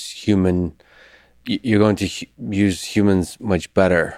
That's right. And thereby pay them much better, because one of the biggest problems is truck drivers currently are paid by how much they drive, so they really feel the pain of inefficient logistics. Yeah. Because if they're just sitting around for hours, which they often do, not driving, waiting, they're not getting paid for that time. That's right. And that. So logistics has a significant impact on the quality of life of a truck driver. And a high percentage of trucks are empty because of inefficiencies in the system. It's one of those things where and the other thing is when you increase the efficiency of a system like this, the overall net volume of the system tends to increase, right? The entire market cap of trucking is going to go up when the efficiency improves and facilitates both growth in industries and better utilization of trucking. And so that on its own just creates more and more demand, which of all the places where AI comes in and starts to really kind of reshape an industry, this is one of those where there's just a lot of positives that for at least any time in the foreseeable future seem really lined up in a good way to kind of come in and help with the shortage and start to kind of optimize for the routes that are most dangerous and most painful. Yeah, so this is true for trucking, but if we zoom out broader, automation and AI does technology broadly, I would say. Yeah. But, automation is a thing that has a potential in the next couple of decades to shift the kind of jobs available to humans. Yes. And so that results in, like I said, human suffering because people lose their jobs. There's economic pain there. And there's also a pain of meaning. So for a lot of people, work is a source of meaning. It's a source of identity, of pride, of pride in getting good at the job, pride in craftsmanship and excellence, which is what truck drivers talk about. Yeah. But this is true for a lot of jobs. Yeah. And is that something you think about as a sort of a roboticist, zooming out from the trucking thing? Like, where do you think it would be harder to find activity and work that's a source of identity, a source of meaning in the future? I do think about it because you want to make sure that you worry about the entire system, like not just like the part autonomy plays in it, but what are the ripple effects of it down the road? And on enough of a time window, there's a lot of opportunity to put in the right policies and the right opportunities to kind of reshape and retrain and find those openings. And so just to give you a few examples, both trucking and cars, we have remote assistance facilities that are there to interface with customers and monitor vehicles and provide like very focused kind of assistance on kind of areas where the vehicle may want to request help in understanding an environment. So those are jobs that kind of get created and supported. I remember like taking a tour of one of the Amazon facilities where you've probably seen the Kiva Systems robots, where you have these orange robots that have automated the warehouse, like kind of picking and collecting of items in this like really elegant and beautiful way. It's actually one of my favorite applications of robotics of all time. Ever since, like, I think I kind of came across that company in like 2006. It was just amazing. And what was like warehouse robots that transport little things? So basically, instead of a person going and walking around and picking the 7 items in your order, these robots go and pick up a shelf and move it over in a row where like the 7 shelves that contain the 7 items are lined up, and a laser or whatever points to what you need to get, and you go and pick it and you place it to fill the order. And so the people were fulfilling the final orders.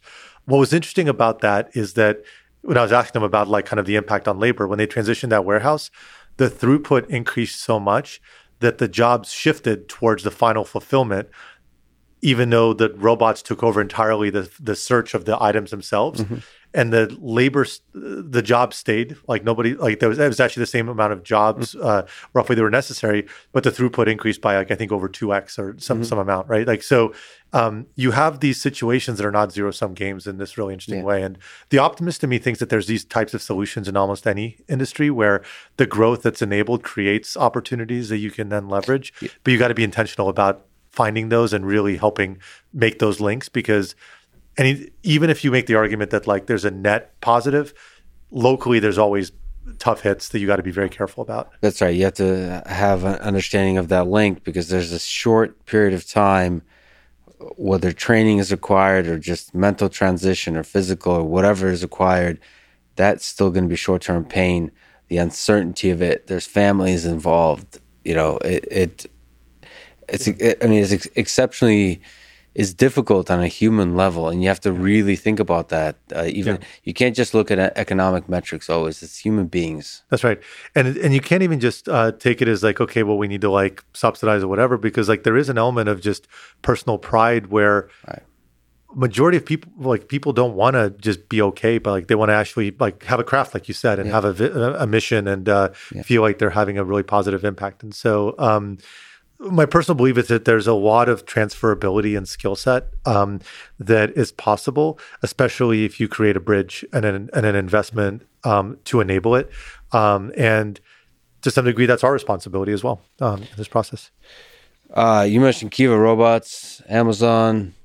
Let me ask you about the Astro robot, which is, I don't know if you've seen it. It's Amazon has announced it. It's a home robot that they have. The screen looks awfully a lot like Cosmo. Has, I think, different vision probably. What are your thoughts about like home robotics in this kind of space? There's been quite a bunch of home robots, social robots that very unfortunately have closed their doors that for various reasons. Perhaps they were too expensive. There's some manufacturing challenges, all that kind of stuff. What are your thoughts about Amazon getting into this space? Yeah, we had some signs that they were getting into it like long ago. Maybe they were a little bit too interested in Cosmo and during our conversations. But they're also very good partners actually for us as we kind of just integrated a lot of shared technology. But if I could also get your thoughts on, And you could think of Alexa as a robot as well. Yeah. Echo. Do you see those as fundamentally different? Just because you can move and look around, is that fundamentally different than a thing that just sits in place? It opens up options. But my first reaction is I think like I have my doubts that this one's going to hit the mark, because I think for the price point that it's at and the like kind of functionality and value propositions that they're trying to put out, it's still searching for like the killer application that like justifies. I think it was like a $1,500 price point or kind of somewhere around there. That's a really high bar. So there's enthusiasts and early adopters will obviously kind of pursue it, but you have to like really, really hit a high mark at that price point, which we always tried to. We were always very cautious about jumping too quickly to the more advanced systems that we really wanted to make, but would have raised the bar so much that you have to be able to hit it in today's cost structures and technologies. The mobility is an angle that hasn't been utilized, but it has to be utilized in the right way. And so that's going to be the biggest challenge is like, can you meet the bar of what the mass market consumer, like, think like, our neighbors, our friends, parents, like, would they find a deep value, like in this at a mass scale that justifies the price point? I think that's in the end one of the biggest challenges for robotics, especially consumer robotics, where you have to kind of meet that bar. It becomes very, very hard. And there's also the higher bar, just like you were saying with Cosmo, of a thing that can look one way and then turn around and look at you. That's either a super desirable quality or a super undesirable quality, depending on how much you trust the thing. That's right. And so there's a problem of trust to solve there. There's a problem of personality. It's the quote unquote problem that Cosmos solved so well. Yeah. Is that you trust the thing. Yeah. And that has to do with the company, with the leadership, with the intent that's communicated by the device and the company and everything together. Yeah, exactly right. And so, and then I think they also have to retrace some of the like learnings on the character side where, like, as usual, I think that's the place where it's a lot of companies are great at the hardware side of it and can, think about those elements. And then there's like, the thinking about the AI challenges, particularly with the advantage of Alexa is a pretty huge boost for them. The character side of it for technology companies is pretty novel territory. And so that will take some iterations. But I hope there's continued progress in the space and that thread doesn't kind of go dormant for too long. And it's not, it's going to take a while to kind of evolve into like the ideal applications. But, this is one of Amazon's, I guess like you could call it's definitely like part of their DNA, but in many cases is also a strength where they're very willing to like iterate kind of aggressively and move quickly. Take risks. Risks. You have deep pockets, so you can. They'll maybe have more misfires than an Apple would. Yeah. But it's different styles and different approaches, and at the end of the day, it's like there's a few familiar kind of elements there for sure, which was kind of homage. Is one way to put it. Yeah. So why is it so hard at a high level to build a robotics company?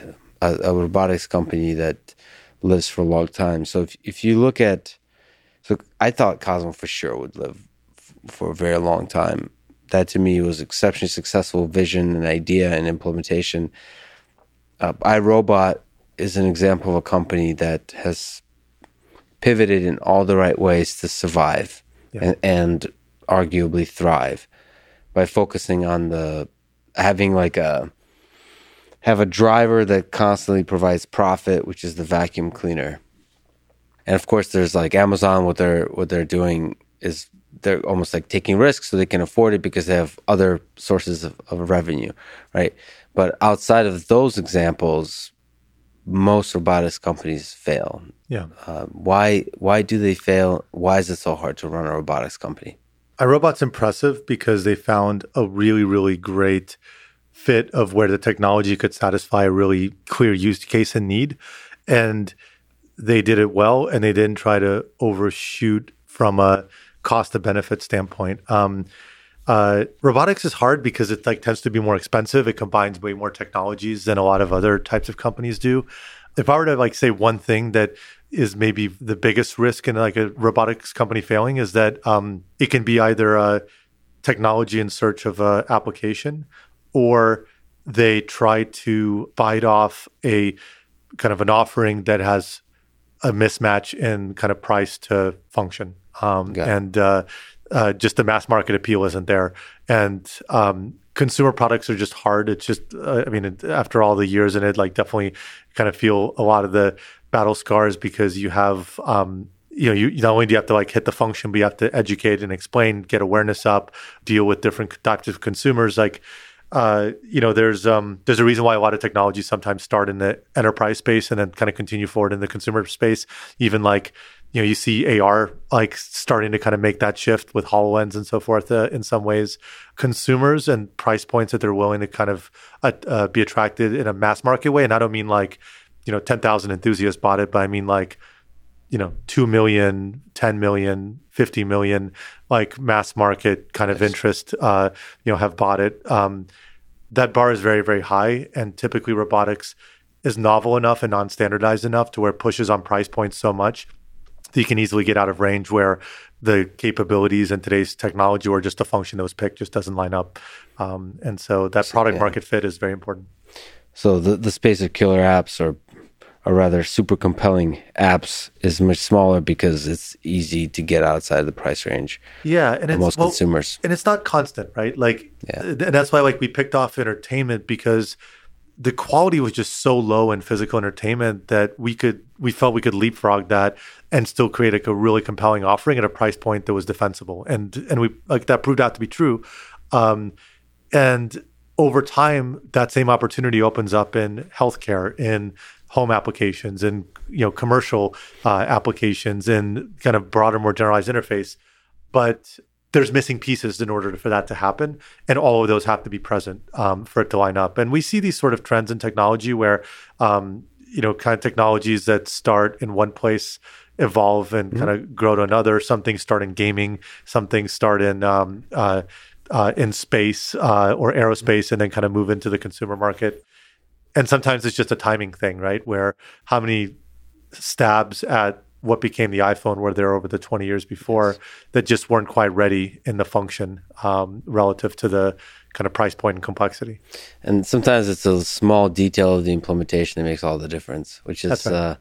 Design is so important. So something, like the new generation UX, right? Yeah. It's and that's it's tough, and oftentimes all of them have to be there, and it has to be like a perfect storm. And but yeah, history repeats itself in a lot of ways in a lot of these trends, which is pretty fascinating. Well, let me ask you about the humanoid form. What do you think about the Tesla bot and humanoid robotics in general? So obviously, to me, autonomous driving, Waymo and the other companies working in the space, that seems to be a great place to invest in potential revolutionary application robotics, application. What's the role of humanoid robotics? Do you think Tesla bot is ridiculous? Do you think it's super promising? Do you think it's interesting, full of mystery, nobody knows? What do you think about this thing? Yeah. I think today humanoid form robotics is research. There's very few situations where you actually need a humanoid form to solve a problem. If you think about it, right, like wheels are more efficient than legs. There's joints and degrees of freedom beyond a certain point, just add a lot of complexity and cost, right? So if you're doing a humanoid robot, oftentimes it's in the pursuit of a humanoid robot, not in the pursuit of an application for the time being. Yes. Especially when you have like kind of the gaps in interface and, kind of AI that we kind of talk about today. So anything Elon does, I'm interested in following. So there's an element of that where no matter how crazy it is, I just like I'll pay attention and I'm curious to see what comes out of it. So it's like you can't ever ignore it. But it's definitely far afield from their kind of core business, obviously. And what was interesting to me is I've disagreed with Elon a lot about this. Is to me the compelling aspect of the humanoid form. And a lot of kind of robots, Cosmo, for example, is the human-robot interaction part. Yeah. From Elon Musk's perspective, the Tesla bot has nothing to do with the human. It's a form that's effective for the factory because the factory is designed for humans. But to me, the reason you might want to argue for the humanoid form is because, at a party, it's a nice way to fit into the party. The humanoid form has a compelling notion to it in the same way that Cosmo is compelling. I would argue, if we were arguing about this, that it's cheaper to build a Cosmo like that form. But if you wanted to make an argument, which I have with Jim Keller about, you could actually make a humanoid robot for pretty cheap. It's possible. And then the question is, all right, if you're using an application where it can be flawed, it can have a personality and be flawed in the same way that Cosmo is, then maybe it's interesting for integration to human society. That's to me is an interesting application of a humanoid form, because humans are drawn, like I mentioned to you, legged robots. We're drawn to legs and limbs and body language and all that kind of stuff. And even a face, even if you don't have the facial features, which you might not want to have for to reduce the creepiness factor, all that kind of stuff. But yeah, that to me, the humanoid form is compelling. But in terms of that being the right form for the factory environment, I'm not so sure. Yeah, for the factory environment, like right off the bat, what are you optimizing for? Is it strength? Is it mobility? Is it versatility, right? Like that changes completely the look and feel of the robot that you create. And almost certainly the human form is over-designed for some dimensions and constrained for some dimensions. And so like what are you grasping? Is it big? Is it little, right? So you would customize it and make it customizable for the different needs if that was the optimization, right? And then, for the other one, I could totally be wrong. I still feel that the closer you try to get to a human, the more you're subject to the biases of what a human should be, and you lose flexibility to shift away from your weaknesses and towards your strengths. And that changes over time, but there's ways to make really approachable and natural interfaces for robotic kind of characters and the kind of deployments in these applications that do not at all look like a human directly, but that actually creates way more flexibility and capability and role and forgiveness and interface and everything else. Yeah, it's interesting, but I'm still confused by the magic I see in legged robots. Yeah, so there is a magic. So I'm absolutely amazed at it from a technical curiosity standpoint, and like the magic that like the Boston Dynamics team can do from from walking and jumping and so forth. Now, like there's been a long journey to try to find an application for that sort of technology, but wow, that's incredible technology, right? Yes. So then you kind of go towards, okay, are you working back from a goal of what you're trying to solve, or are you working forward from a technology and then looking for a solution? And I think that's where it's a kind of a bidirectional search oftentimes, but the two have to meet. And that's where humanoid robots is kind of close to that, in that like it is a decision about a form factor and a technology that it forces that doesn't have a clear justification on why that's the killer app for from the other end. But I think the core fascinating idea with the Tesla bot is the one that's carried by Waymo as well, is when you're solving the general robotics problem of perception control, where there's the very clear applications of driving. It's as you get better and better at it, when you have like the Waymo driver, the whole world starts to look like a robotics problem. So it's very interesting. For now, your detection, classification, segmentation, tracking, planning, like it's So there's no reason. I mean, I'm not speaking for Waymo here, but moving goods. There's no reason Transformer like this thing couldn't take the goods up an elevator. Like that, like slowly expand what it means to move goods and expand more and more of the world into a robotics problem. Well, that's right. And you start to like think of it as an end-to-end robotics problem, from like loading from everything. Yes. And even like the truck itself, today's generation is integrating into today's understanding of what a vehicle is, right? A Pacifica, Jaguar, the Freightliners from Daimler. There's nothing that stops us from like down the road, after like starting to get to scale, to like expand these partnerships to really rethink what would the next generation of a truck look like, that is actually optimized for autonomy, not for today's world. And maybe that means a very different type of trailer. Maybe that, like, there's a lot of things you could rethink on that front, which is on its own very, very exciting. Let me ask you, like I said, you went to the mecca of robotics, which is CMU, Carnegie Mellon University. You got a PhD there. So maybe by way of advice and maybe by way of story and memories, what does it take to get a PhD in robotics at CMU? And maybe you can throw in there some advice for people who are thinking about doing work in artificial intelligence and robotics and are thinking about whether to get a PhD. It's funny, I actually I was at CMU for undergrad as well and didn't know anything about robotics coming in, and was doing, electrical computer engineering, computer science, and really got more and more into kind of AI, and then fell in love with autonomous driving. And at that point, like, that was just by a big margin, like, such an incredible, like, central spot of investment in that area. And so what I would say is that, like, robotics, like, for all the progress that's happened, is still a really young field. There's a huge amount of opportunity. Now, that opportunity shifted where something like autonomous driving has moved from being very research and academics driven to being commercial driven, where you see the investments happening in commercial. Now, there's other areas that are much younger, and you see, like, kind of grasping and manipulation making kind of the same sort of journey that, like, autonomy made, and there's other areas as well. What I would say is the space moves very quickly. Anything you do a PhD in, like it is in most areas, will evolve and change as technology changes and constraints change and hardware changes and the world changes. And so the beautiful thing about robotics is that it's super broad. It's not a narrow space at all, and it can be a million different things in a million different industries. And so it's a great opportunity to come in and get a broad foundation on AI, machine learning, computer vision, systems, hardware, sensors, all these separate things. You do need to, like, go deep and find something that you're, like, really, really passionate about. Obviously, like, just like any PhD, this is like a 5-6 year kind of endeavor.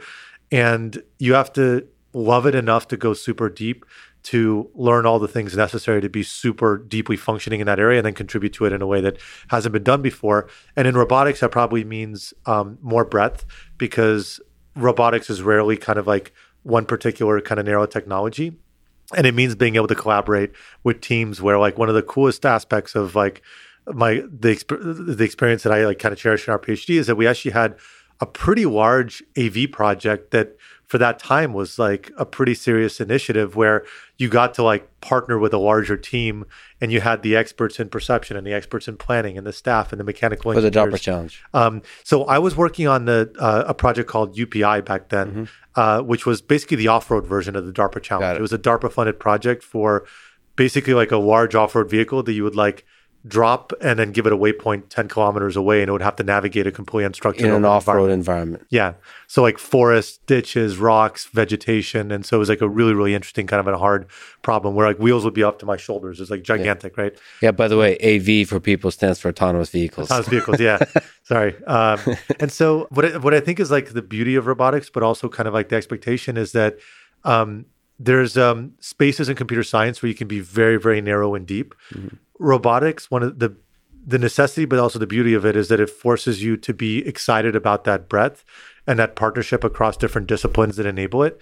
But that also opens up so many more doors where you can go and you can do robotics in almost any category, where robotics isn't really an industry. It's like AI, right? It's like the application of physical automation to to all these other worlds. And so you can do robotic surgery, you can do vehicles, you can do factory automation, you can do healthcare, or you can do, like, leverage the AI around the sensing to think about static sensors and scene understanding. So I think that's got to be the expectation and the excitement. And it breeds people that are probably a little bit more collaborative and more excited about working in teams. If I could briefly comment on the fact that the robotics people I've met in my life from CMU at MIT, they're really happy people.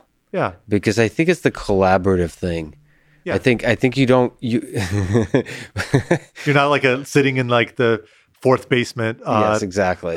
When you're doing machine learning purely software, it's very tempting to just disappear into your own hole and never collaborate. And that breeds a little bit more of the silo mentality of, like, I have a problem. It's almost like negative to talk to somebody else or something like that. But robotics folks are just very collaborative, very friendly, and there's also an energy of like you get to confront the physics of reality often, which is humbling and also exciting. So it's humbling when it fails and exciting when it finally works. It's like a purity of the passion. And you got to remember that like right now, like robotics and AI is like just all the rage and autonomous vehicles and all this. Like 15 years ago and 20 years ago, like it wasn't that deeply lucrative. People that went into robotics, they did it because they were like, thought it was just the coolest thing in the world to like make physical things intelligent in the real world. And so there's like a raw passion where they went into it for the right reasons and so forth. And so it's really great space. And that organizational challenge, by the way, like when you think about the challenges in AV, we talk a lot about the technical challenges. The organizational challenge is through the roof, where you think about what it takes to build an AV system, and you have companies that are now thousands of people, and you look at other really hard technical problems like an operating system. It's pretty well established. Like you kind of know that there's a file system, there's virtual memory, there's this, there's that, there's like caching and there's like a really reasonably well-established modularity and APIs and so forth. And so you can kind of like scale it in an efficient fashion. That doesn't exist anywhere near to that level of maturity in autonomous driving right now. And tech stacks are being reinvented, organizational structures are being reinvented. You have problems like pedestrians that are not isolated problems. They're part sensing, part behavior prediction, part planning, part evaluation. And like one of the biggest challenges is actually how do you solve these problems where the mental capacity of a human is starting to get strained on how do you organize it and think about it, where you have this like multidimensional matrix that needs to all work together. And so that makes it kind of cool as well, because it's not like solved at all from, like what does it take to actually scale this, right? Mm-hmm. And then you look at like other gigantic challenges that have, that have been successful and are way more mature. There's a stability to it. And like maybe the autonomous vehicle space will get there, but right now, just as many technical challenges as they're like organizational challenges. And how do you like solve these problems that touch on so many different areas and efficiently tackle them while like maintaining progress among all these constraints while scaling? By way of advice, what advice would you give to somebody thinking about doing a robotics startup? You mentioned Cosmo, somebody that wanted to carry the Cosmo flag forward, the Anki flag forward.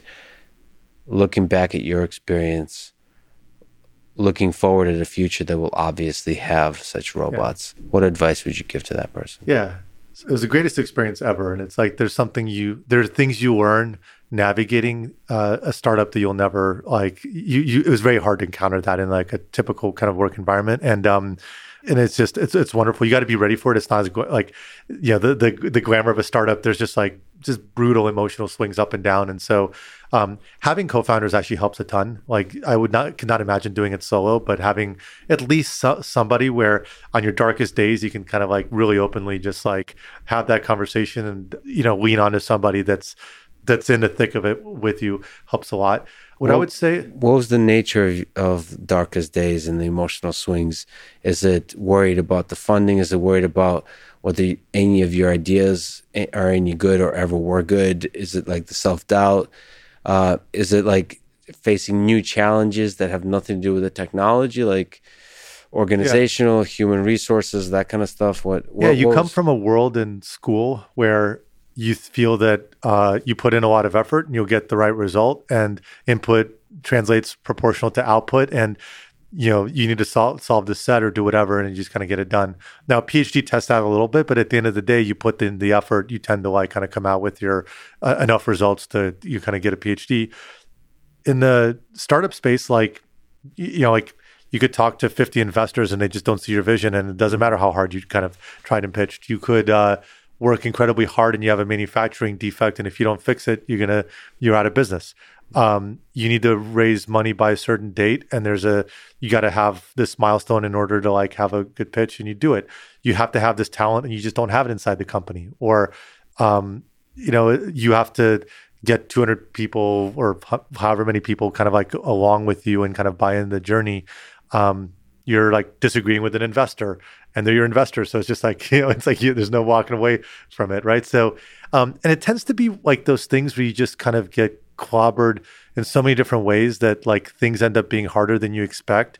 And it's like such a gauntlet, but you learn so much in the process. And there's a lot of people that actually end up rooting for you and helping you like from the outside, and you get great mentors, and you like find fantastic people that step up in the company. And you have this like magical period where everybody's like, it's life or death for the company, but like you're all fighting for the same thing. And it's the most satisfying kind of journey ever. The things that make it easier and that I would recommend is like be really, really thoughtful about the application. Like there's a saying of like kind of, team and execution and market and like kind of how important are each of those. And oftentimes the market wins, and you come at it thinking that if you're smart enough and you work hard enough and you're like have the right talented team and so forth, like you'll always kind of find a way through. And it's surprising how much dynamics are driven by the industry you're in and the timing of you entering that industry. And so just Waymo's a great example of it.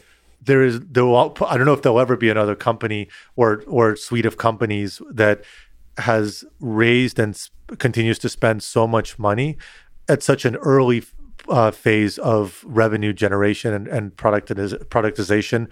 From a P&L standpoint, like it's a anomaly, like by any measure of any industry that's ever existed, except for maybe the U.S. space program, right? Yeah. But it's like a multiple $1 trillion opportunities, which is so unusual to find that size of a market that just the progress that shows the de-risking of it, you could apply whatever discounts you want off of that $1 trillion market, and it still justifies the investment that is happening, because like being successful in that space makes all the investment feel trivial. Now, by the same consequence, like the size of the market, the size of the target audience, the ability to capture that market share, how hard that's going to be, who the incumbents, like that's probably one of the lessons I appreciate like more than anything else, where like those things really, really do matter. And oftentimes can dominate the quality of the team or execution, because if you miss the timing or you do it in the wrong space, or you run into like the institutional kind of headwinds of a particular environment, like let's say you have the greatest idea in the world, but you barrel into healthcare, but it takes 10 years to innovate in healthcare because of a lot of challenges, right? Like there's fundamental laws of physics that you have to think about. And so the combination of like Anki and Waymo kind of drives that point home for me, where you can do a ton if you have the right market, the right opportunity, the right way to explain it, and you show the progress in the right sequence. It actually can really significantly change the course of your journey in startup. How much of it is understanding the market and how much of it is creating a new market? So how do you think about, like, space robotics is really interesting. You said exactly right. The space of applications is small. Yeah. Relative to the cost involved. So how much is like truly revolutionary thinking about like what is the application?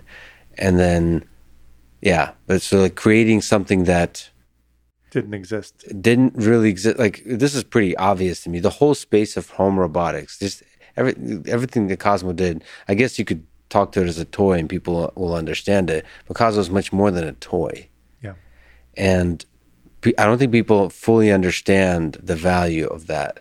You have to create it, and the product will communicate it. Like just like the iPhone, nobody understood the value of no keyboard and a thing that can do web browsing. I don't think they understood the value of that until you create it. Yeah. Having a foot in the door and an entry point still helps, because at the end of the day, like an iPhone replaced your phone. And so it had a fundamental purpose, and then there's all these things that it did better, right? That's true. And so then you could do ABC on top of it. And then like you even remember the early commercials where it's always like one application of what it could do, and then you get a phone call, right? And so that was intentionally sending a message, something familiar, but then like you can send a text message, you can listen to music, you can surf the web, right? And so, autonomous driving obviously anchors on that as well. You don't have to explain to somebody the functionality of an autonomous truck, right? Like there's nuances around it, but the functionality makes sense. In the home, you have a fundamental advantage. Like we always thought about this because it was so painful to explain to people what our products did and how to communicate that super cleanly, especially when something was so experiential. And so you compare like Anki to Nest.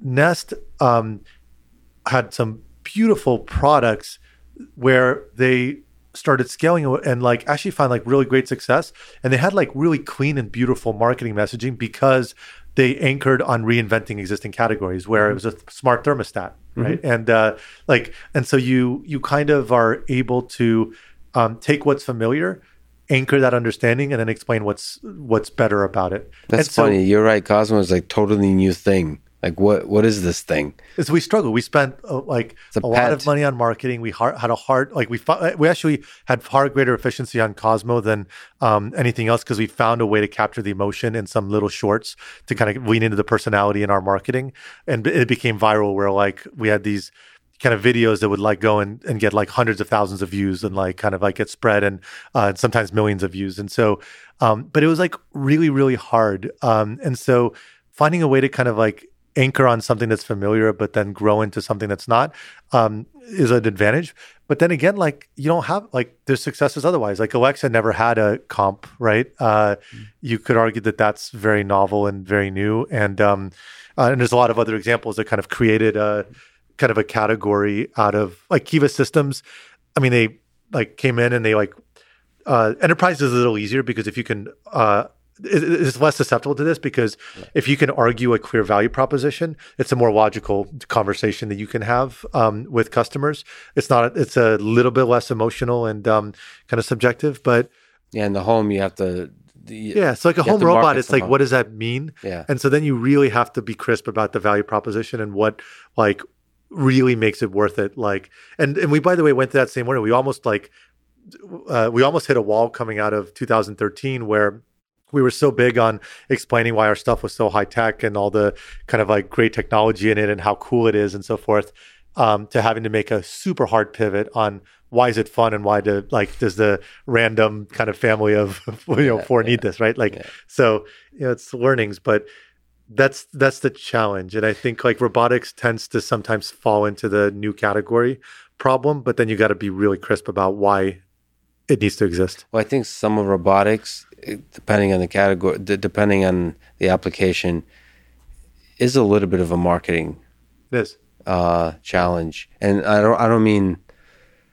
I mean it's the kind of marketing that Waymo's doing, that Tesla is doing, is like showing off incredible engineering, incredible technology, but convincing, like you said, a family of four that this is transformative for your life. This is fun. This is they don't care easy. How much tech is in your thing. Yeah, they really don't care. Like they need to know why they want it. So and some of that is just marketing. Yeah, and that's why like Roomba, like yes, they didn't go and have this like huge ramp into like the entirety of kind of AI robotics and so forth. But like they built a really great business in the vacuum cleaner world, and like everybody understands what a vacuum cleaner is. Most people are annoyed by doing it.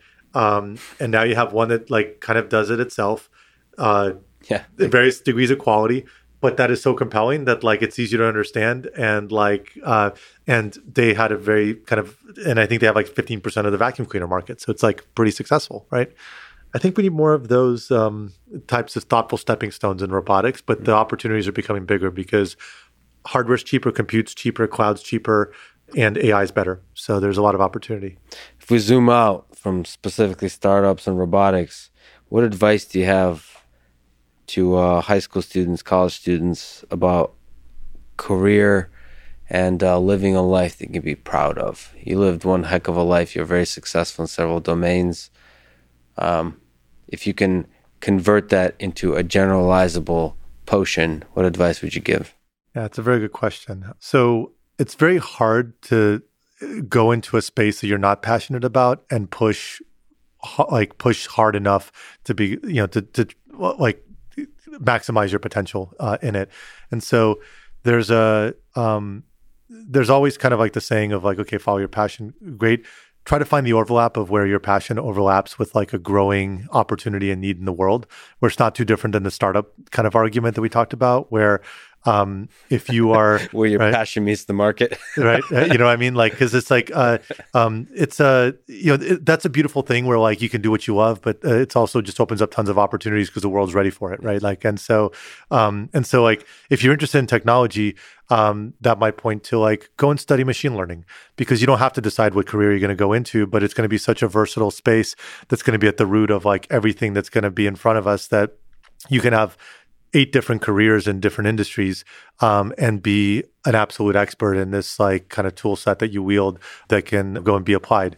And that, by the way, that doesn't apply to just technology, right? It could be the exact same thing if you want to, the same thought process applies to design, to marketing, to, to sales, to anything. But that versatility where you like, when you're in a space that's going to continue to grow, it's just like, what company do you join? One that just is going to grow, and the growth creates opportunities where the surface area is just going to increase and the problems will never get stale. And you can have, many and so you go into a career where you have that sort of growth in the world that you're in. You end up having so much more opportunity that organically just appears, and you can then have more shots on goal to find like that killer overlap of timing and passion and skill set and point in life where you can like, just really be motivated and fall in love with something. And then at the same time, like find a balance. Like there's been times in my life where I worked like a little bit too obsessively and crazy. And I, thankfully kind of like tried to correct it, kind of the right opportunities. But, I think I probably appreciate a lot more now friendships that go way back, family and things like that. And I'm kind of have the personality where I could I have like so much desire to really try to optimize, like, what I'm working on, that I can easily go to a kind of an extreme. And now I'm trying to like kind of find that balance and make sure that I have the friendships, the family, like relationship with the kids, everything that like I don't, I push really, really hard, but it kind of find a balance. And I think people can be happy on actually many kind of extremes on that spectrum, but it's easy to kind of inadvertently make a choice by how you approach it that then becomes really hard to unwind. And so being very thoughtful about kind of all of those dimensions makes a lot of sense. And so those are all interrelated. But at the end of the day, it's all love, passion and love. Yeah. Love towards, you said, family, friends. Family. And hopefully one day, if your work pans out, Boris, is love towards robots. Love towards robots. Not the creepy kind, the good kind. The good kind. Just friendship and fun. It's like another dimension to just how we interface with the world. Yeah. Boris, you're one of my favorite human beings, roboticists. You've created some incredible robots and I think inspired countless people. And like I said, I hope Cosmo, I hope your work with Anki lives on. And I can't wait to see what you do with Waymo. I mean, that's if we're talking about artificial intelligence technology that has the potential to revolutionize so much of our world, that's it right there. So thank you so much for the work you've done, and thank you for spending your valuable time talking with me. Thanks, Lex. Thanks for listening to this conversation with Boris Sofman. To support this podcast, please check out our sponsors in the description. And now, let me leave you with some words from Isaac Asimov. If you were to insist I was a robot, you might not consider me capable of love in some mystic human sense. Thank you for listening and hope to see you next time.